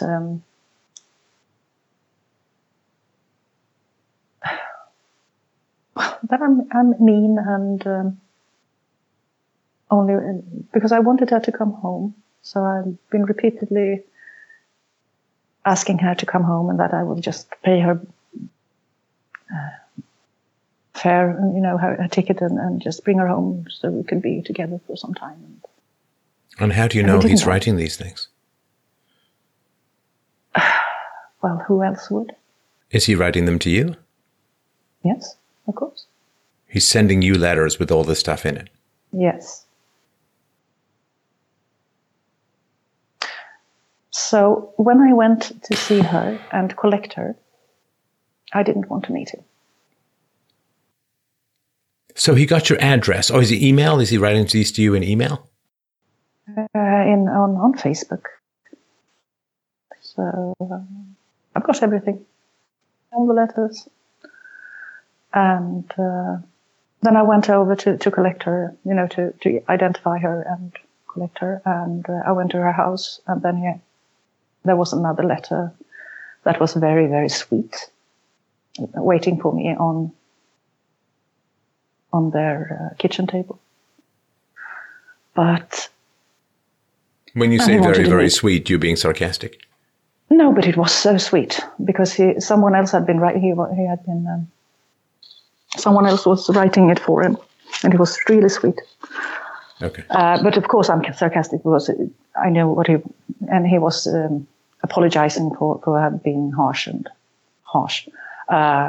And if there was anything I needed, I could call him. But I didn't want to have anything to do with him. So I went into the flat. I went down where she did it and collected her things, and then we went home. Who's we? Well, me and her. Her. What was left of her. Oh, the body. Yes.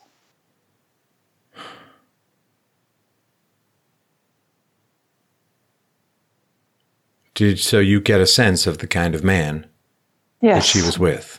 More than a sense? Yes.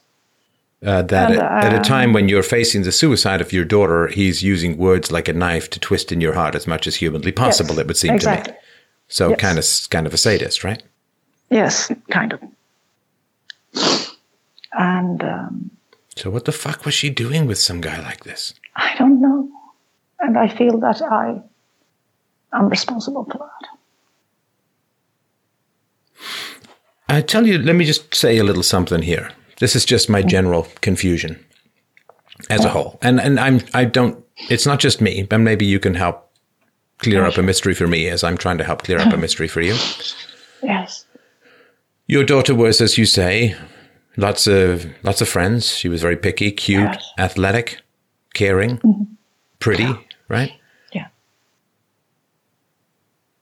It's weird. I remember in college, there was a woman who was very attractive and intelligent and well-read and educated and came from a well-to-do family and so on. And she was telling me all about the LSD trips that she did and who she hung around with. Talking about her. Yeah. And I just remember thinking, like, you have all this going for you. What are you doing? Yes. You have all of these pluses. What are you doing? I know. Can you think of the probably 2 billion men in the world who would have been willing to date your daughter? Yeah. And she combs through the muck and comes up with this specimen. But that was what I taught her, wasn't it? I taught her that. That was what I did that. Right. Didn't I? Maybe in not in the same scale. Her possibilities were way better than mine. Well, and because she was sorry to interrupt, but yeah, sure. Your ex-husband doesn't sound particularly cruel, just abominably selfish and manipulative. Yeah. But this guy, yes, it's magnified 1,000-fold. Well, he destroyed his whole family for a dead girl. Yes. That's exactly what I told him. So,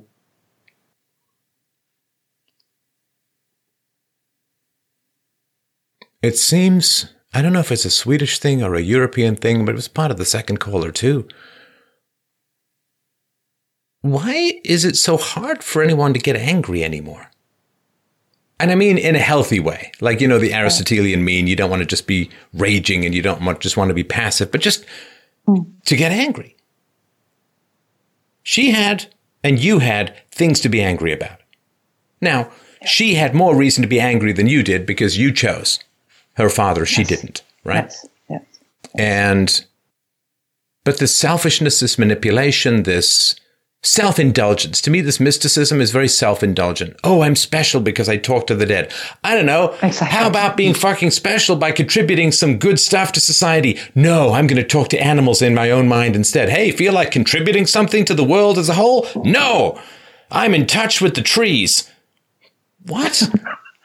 Like, would you like to give something back to the planet? Would you like to contribute something of beauty and wonder and truth and excellence to the world as a whole? No.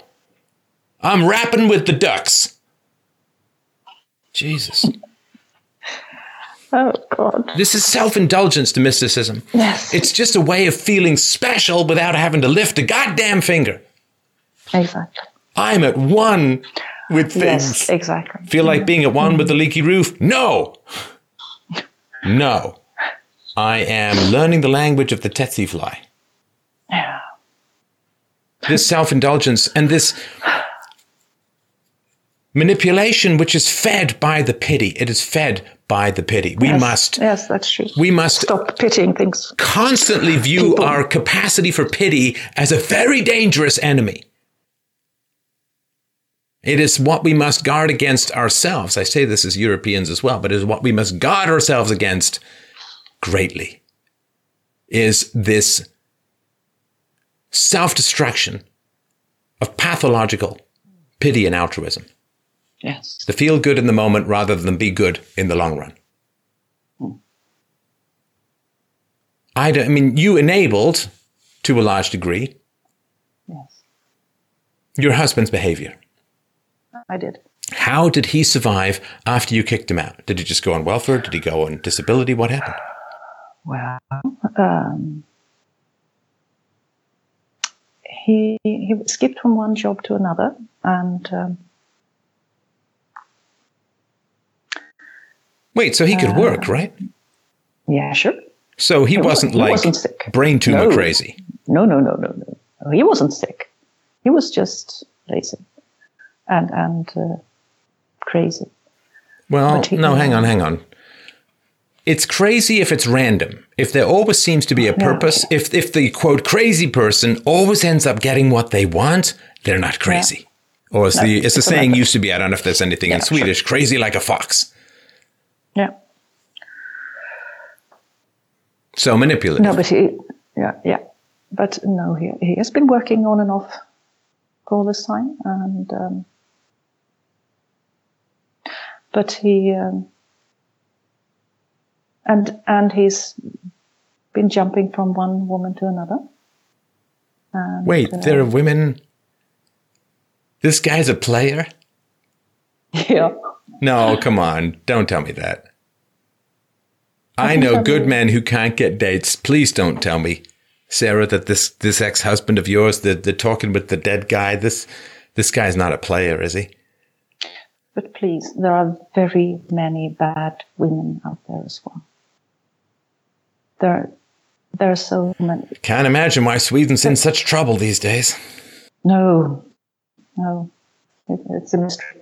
You know that 3 weeks after she died, he told one of my children that he was quite happy because he had met a new woman. Wait, your ex-husband? Yes. So he was happy 3 weeks after your daughter killed herself. He was happy because he'd met a new woman. Yes. And you feel sorry for him?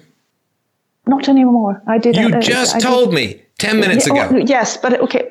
But I didn't mean it in the context of that I feel sorry for him now. I was in my mind at the time where we were, what we were talking about right then. Then I felt sorry for him, but I can't feel anything for this person now. I can't talk to him. I can't do it. You can't feel anything for him? What do you mean? You don't hate him? I'm occupied with grief. I can't be angry with him. I can't be. Why can't you be angry with him? Why can't you be angry with him? Well, of course I can be angry with him, but I don't want to give him any more time of my. After this have been handling everything with her death myself. And my husband, of course, he helps me with everything. Your current husband, yeah. Yes. And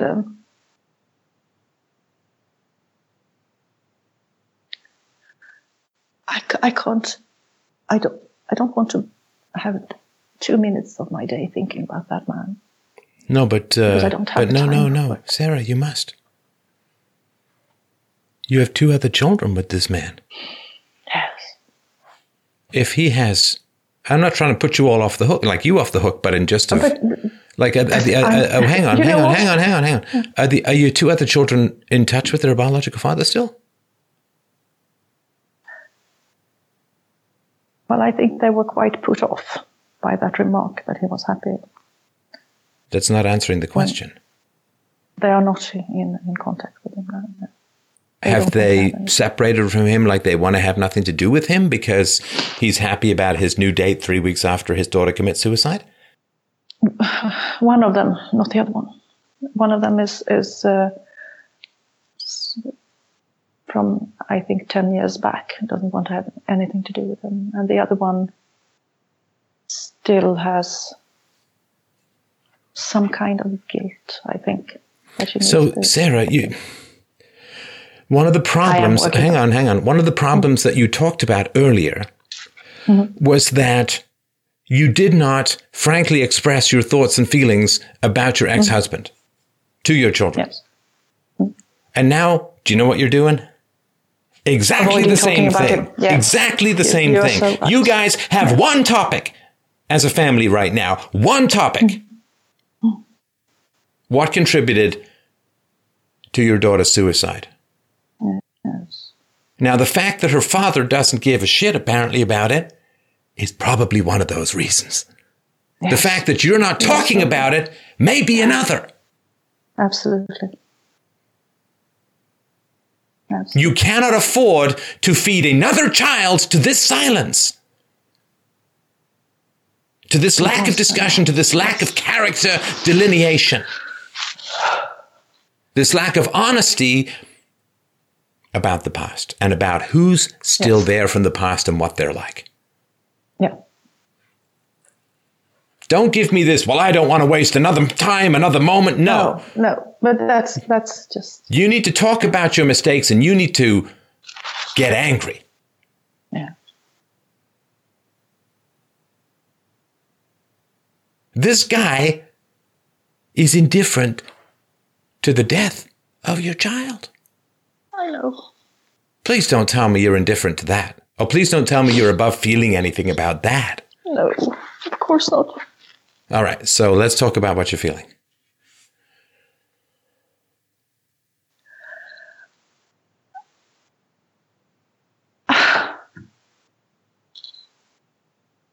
I feel as if I'm absolutely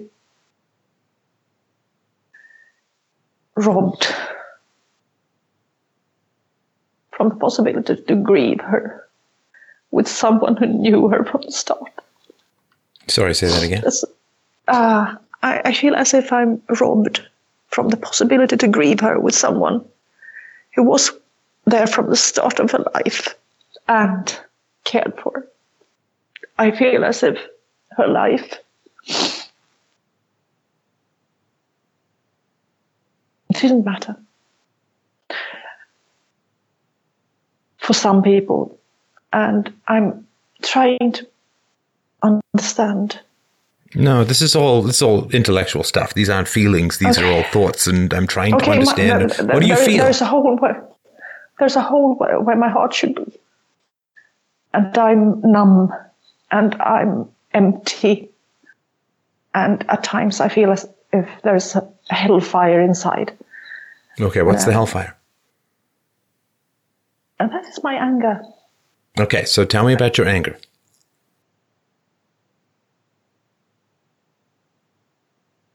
Well, I would...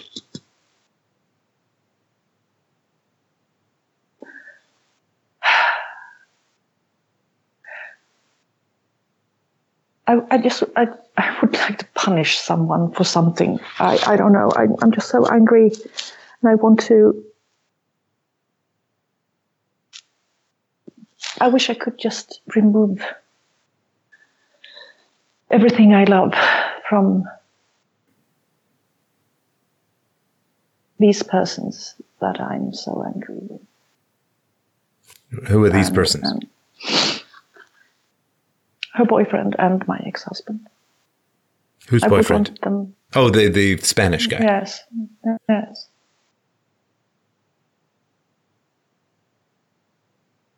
And I want to punish myself for not being smart enough. And as I wrote, I believe that when they reached adult age and they were functioning okay, I thought we were out of the woods, that everything would be fine. Because it has been it was hard when they were kids, making everything kind of work. But you stopped parenting, right?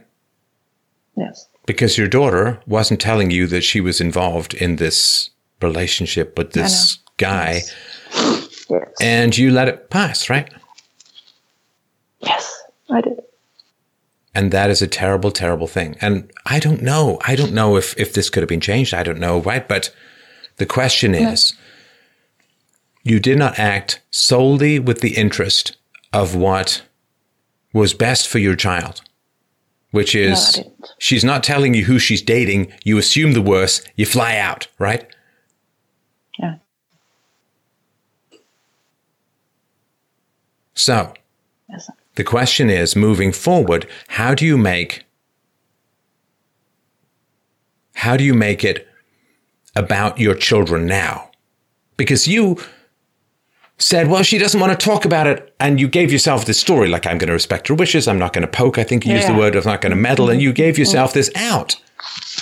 But if you make it all about your children and what's best for them, clearly in the past, you would have said, ooh, that's not good. That's not good. I made a mistake when I was young. She's not talking to me. I know he's way older. They met at a bar. A lot of warning signs, right? Yes. So you fly. I mean, the sad thing is you had to fly out anyway. Yes. Right? And And the flight before, infinitely better than the flight after, right? very much so. And, So, I will tell you the truth about your ex that I think your children need to know. okay. He doesn't give a shit about them. Sure. He doesn't give a shit. Does not give a shit. Didn't give a shit about them to get off the computer. Didn't give a shit about them to work on the farm or to fix the roof or to help you. Didn't give a shit about them. Did he feel any guilt when you ended up working yourself into illness? No. No. No. Doesn't give a shit about them. He's like, well, okay, my daughter did kill herself, but I do have a new girlfriend, so I guess that's a win. Doesn't care. Doesn't care. Doesn't care. How long have you deep down, Sarah, known this about their father? Deep down, I think I knew it from the early days. Right. Of course, I understood it when he didn't want to do anything. Now, And I was telling myself stories, as you say, to not face that problem. so he's willing to use them to get what he wants, but he doesn't care about them. Yeah. You know, I use the toilet to take a pee. I don't care about the toilet. So your children, I assume this is not a new thing with him, Your children have been raised by a man who doesn't care about them and uses them. And who did your daughter end up with? Exactly the same type of man. Exactly the same type. Why? Because there was not enough honesty in the family to identify the problem and to build a barrier between these kinds of people and your children. Yes, exactly. Because you felt guilty and you wished to avoid the topic, to avoid your pain and your guilt. Yes, that is so true. Of course, I know. It's so true. I'm a parent, I know. Right?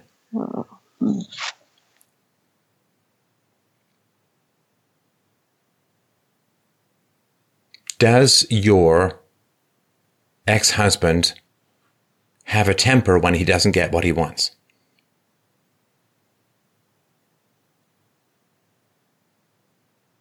Yes. Tell me about that. He screams and he might throw things in the ground. He's not hitting anyone, he's not. But he's violent and abusive. He's violent, yes. Right. So he's vicious and cruel when he doesn't get what he wants. Yes, absolutely. Just like your daughter's married boyfriend. Yeah. So a violently destructive, emotionally abusive, highly manipulative, soulless, selfish man was the template for your daughters. Yes. Are they all girls? That is how I see it.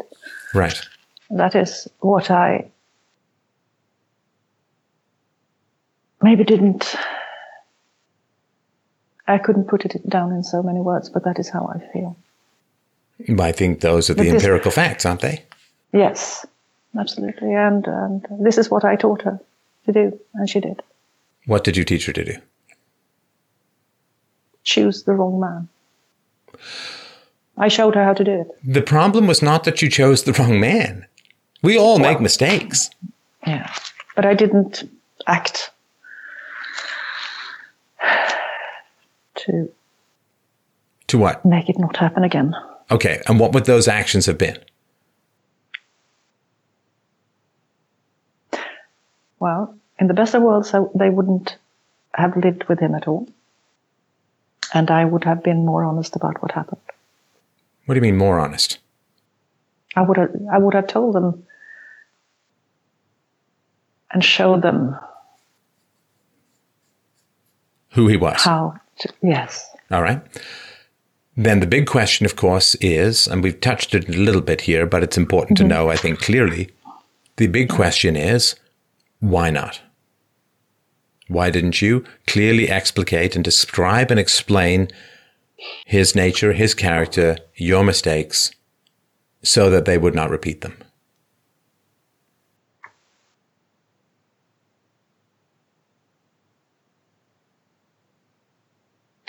I think it might be something that you've been talking about quite a lot on your shows. That, when single mothers don't address the problem, when we don't take full responsibility for who we have children with, and maybe, I don't know. I thought I was going somewhere with that, but I wasn't. Yeah, you very much go to abstractions. The reason why we don't say things that are true, Sarah, is because it's very painful for us. Reflect bad. Yes. Okay, and it might reflect bad on me. Yes. So it might reflect badly on you, right? Yes. Which is the mirror, to a lesser degree, but it's a mirror of some of that selfishness. I don't want to feel bad, so I'm going to keep from my children essential information that's going to help prevent them from making the same mistakes. Yes, and let's cross our fingers and hope that this will work. And it seemed to be working. That is the way No, not at all. No, it seemed to be working. It seemed to. Except that you avoided finding out about her boyfriend. Yes. So you had an idea. I had an idea, of course. And would it be fair to say that he's worse than you could have imagined?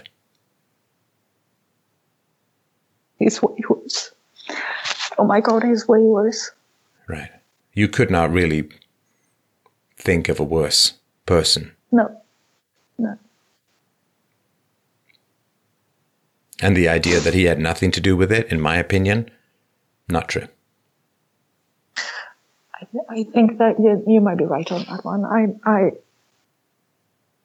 I'm not sure about anything, but he doesn't strike me as the. There are things that are odd in the equation. No, the man is brutally vicious to you, to a mom whose daughter killed herself. And can you imagine how he treated her? Yes. I can.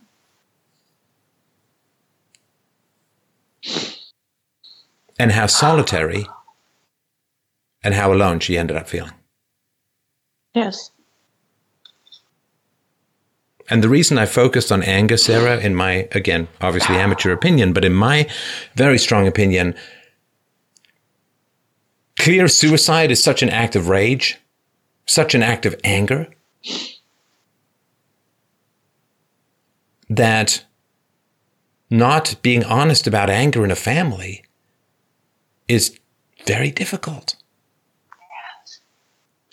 I mean, the cruelty, which I assume she was treated by the boyfriend, the cruelty of killing herself without even leaving a note. She would have known, of course, how much that would torture you. She probably had a pretty strong idea deep down how indifferent her father was going to be to this. But she knew it would hurt you more. Just as her boyfriend knew it would hurt you enormously to hear that your daughter loved her father more than she loved you or whatever, right? Yeah.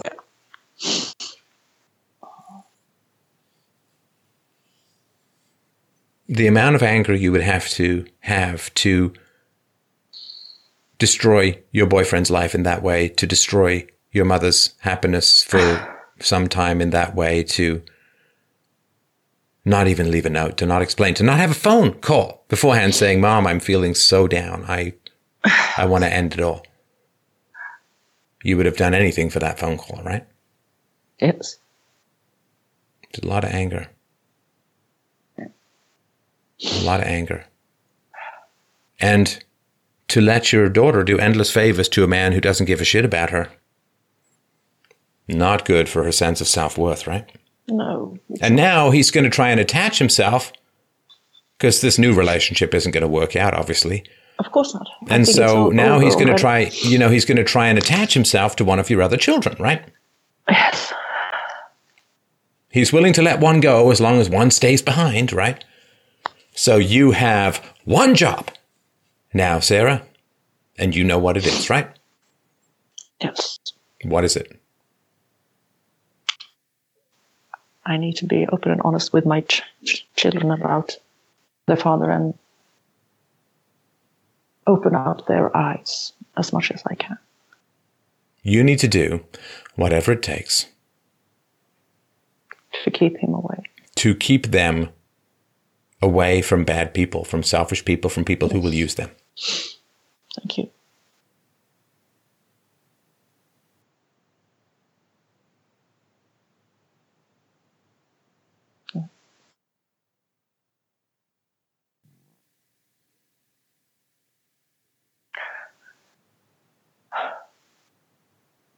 And you need to stop crossing your fingers Yes. and hoping to get away with things. And hoping that things are going to work out. Listen, and I sympathize, Sarah, this is a common problem, a common issue. We all face it. I face it, you face it. Bad things have happened, but I'm pretty sure it's going to work out, so maybe. Right? I called in to to your show because I need to straighten this thing out. And it's too late. But still, there are more people in the world, and I can't tell myself stories for the rest of my life. I need to try to do the right thing and try to see things as they are. And it doesn't help her. And it may not help me, but it can help someone else. It will help your children. Yes. And listen, I obviously don't talk to the dead in any way, shape, or form. No. I don't talk to the dead, Sarah, but I do have a pretty good idea what the dead say. And all the dead say repeatedly, over and over again, all throughout history, in your life, in my life, in the life of the world, all the dead say is one thing. Learn from us. Yes. Learn from us. Study why we died. Learn to avoid what killed us. Let the flowers that grow on our graves be the seeds of wisdom. And let it be written on our gravestones, while we could not instruct the world or be instructed while we lived in the way we wanted, perhaps the world can learn from our death. That we do not die in vain, but we die in perhaps the most tragic form of education that there is, but it's the best that can be gotten from this endless line of graves going back throughout history, of people who, if they could still talk now, would look back and know exactly why they died and would call out for us in song and skywriting, in the crab marks on a sandy beach. They would write out, learn from us. Learn from us. Let our death provide to the world the immortality of wisdom. And the worms may eat our bones, but let the minds that still live drink deep of the reasons why we died, that we may live in truth and resolution and closure.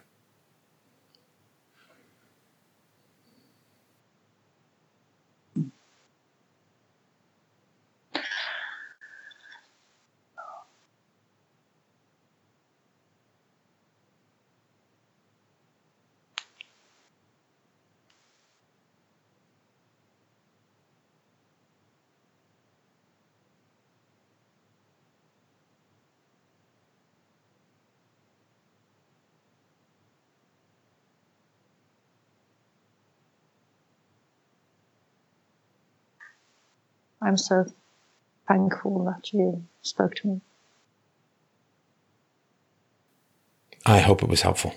It's a very tough thing, and I wish to extend every conceivable fiber of sympathy for yourself, for your family, even for the stony moon heart of your ex-husband. I grieve, and my heart is broken, but that's sometimes where the light comes out, right? Yes. And I don't want any of my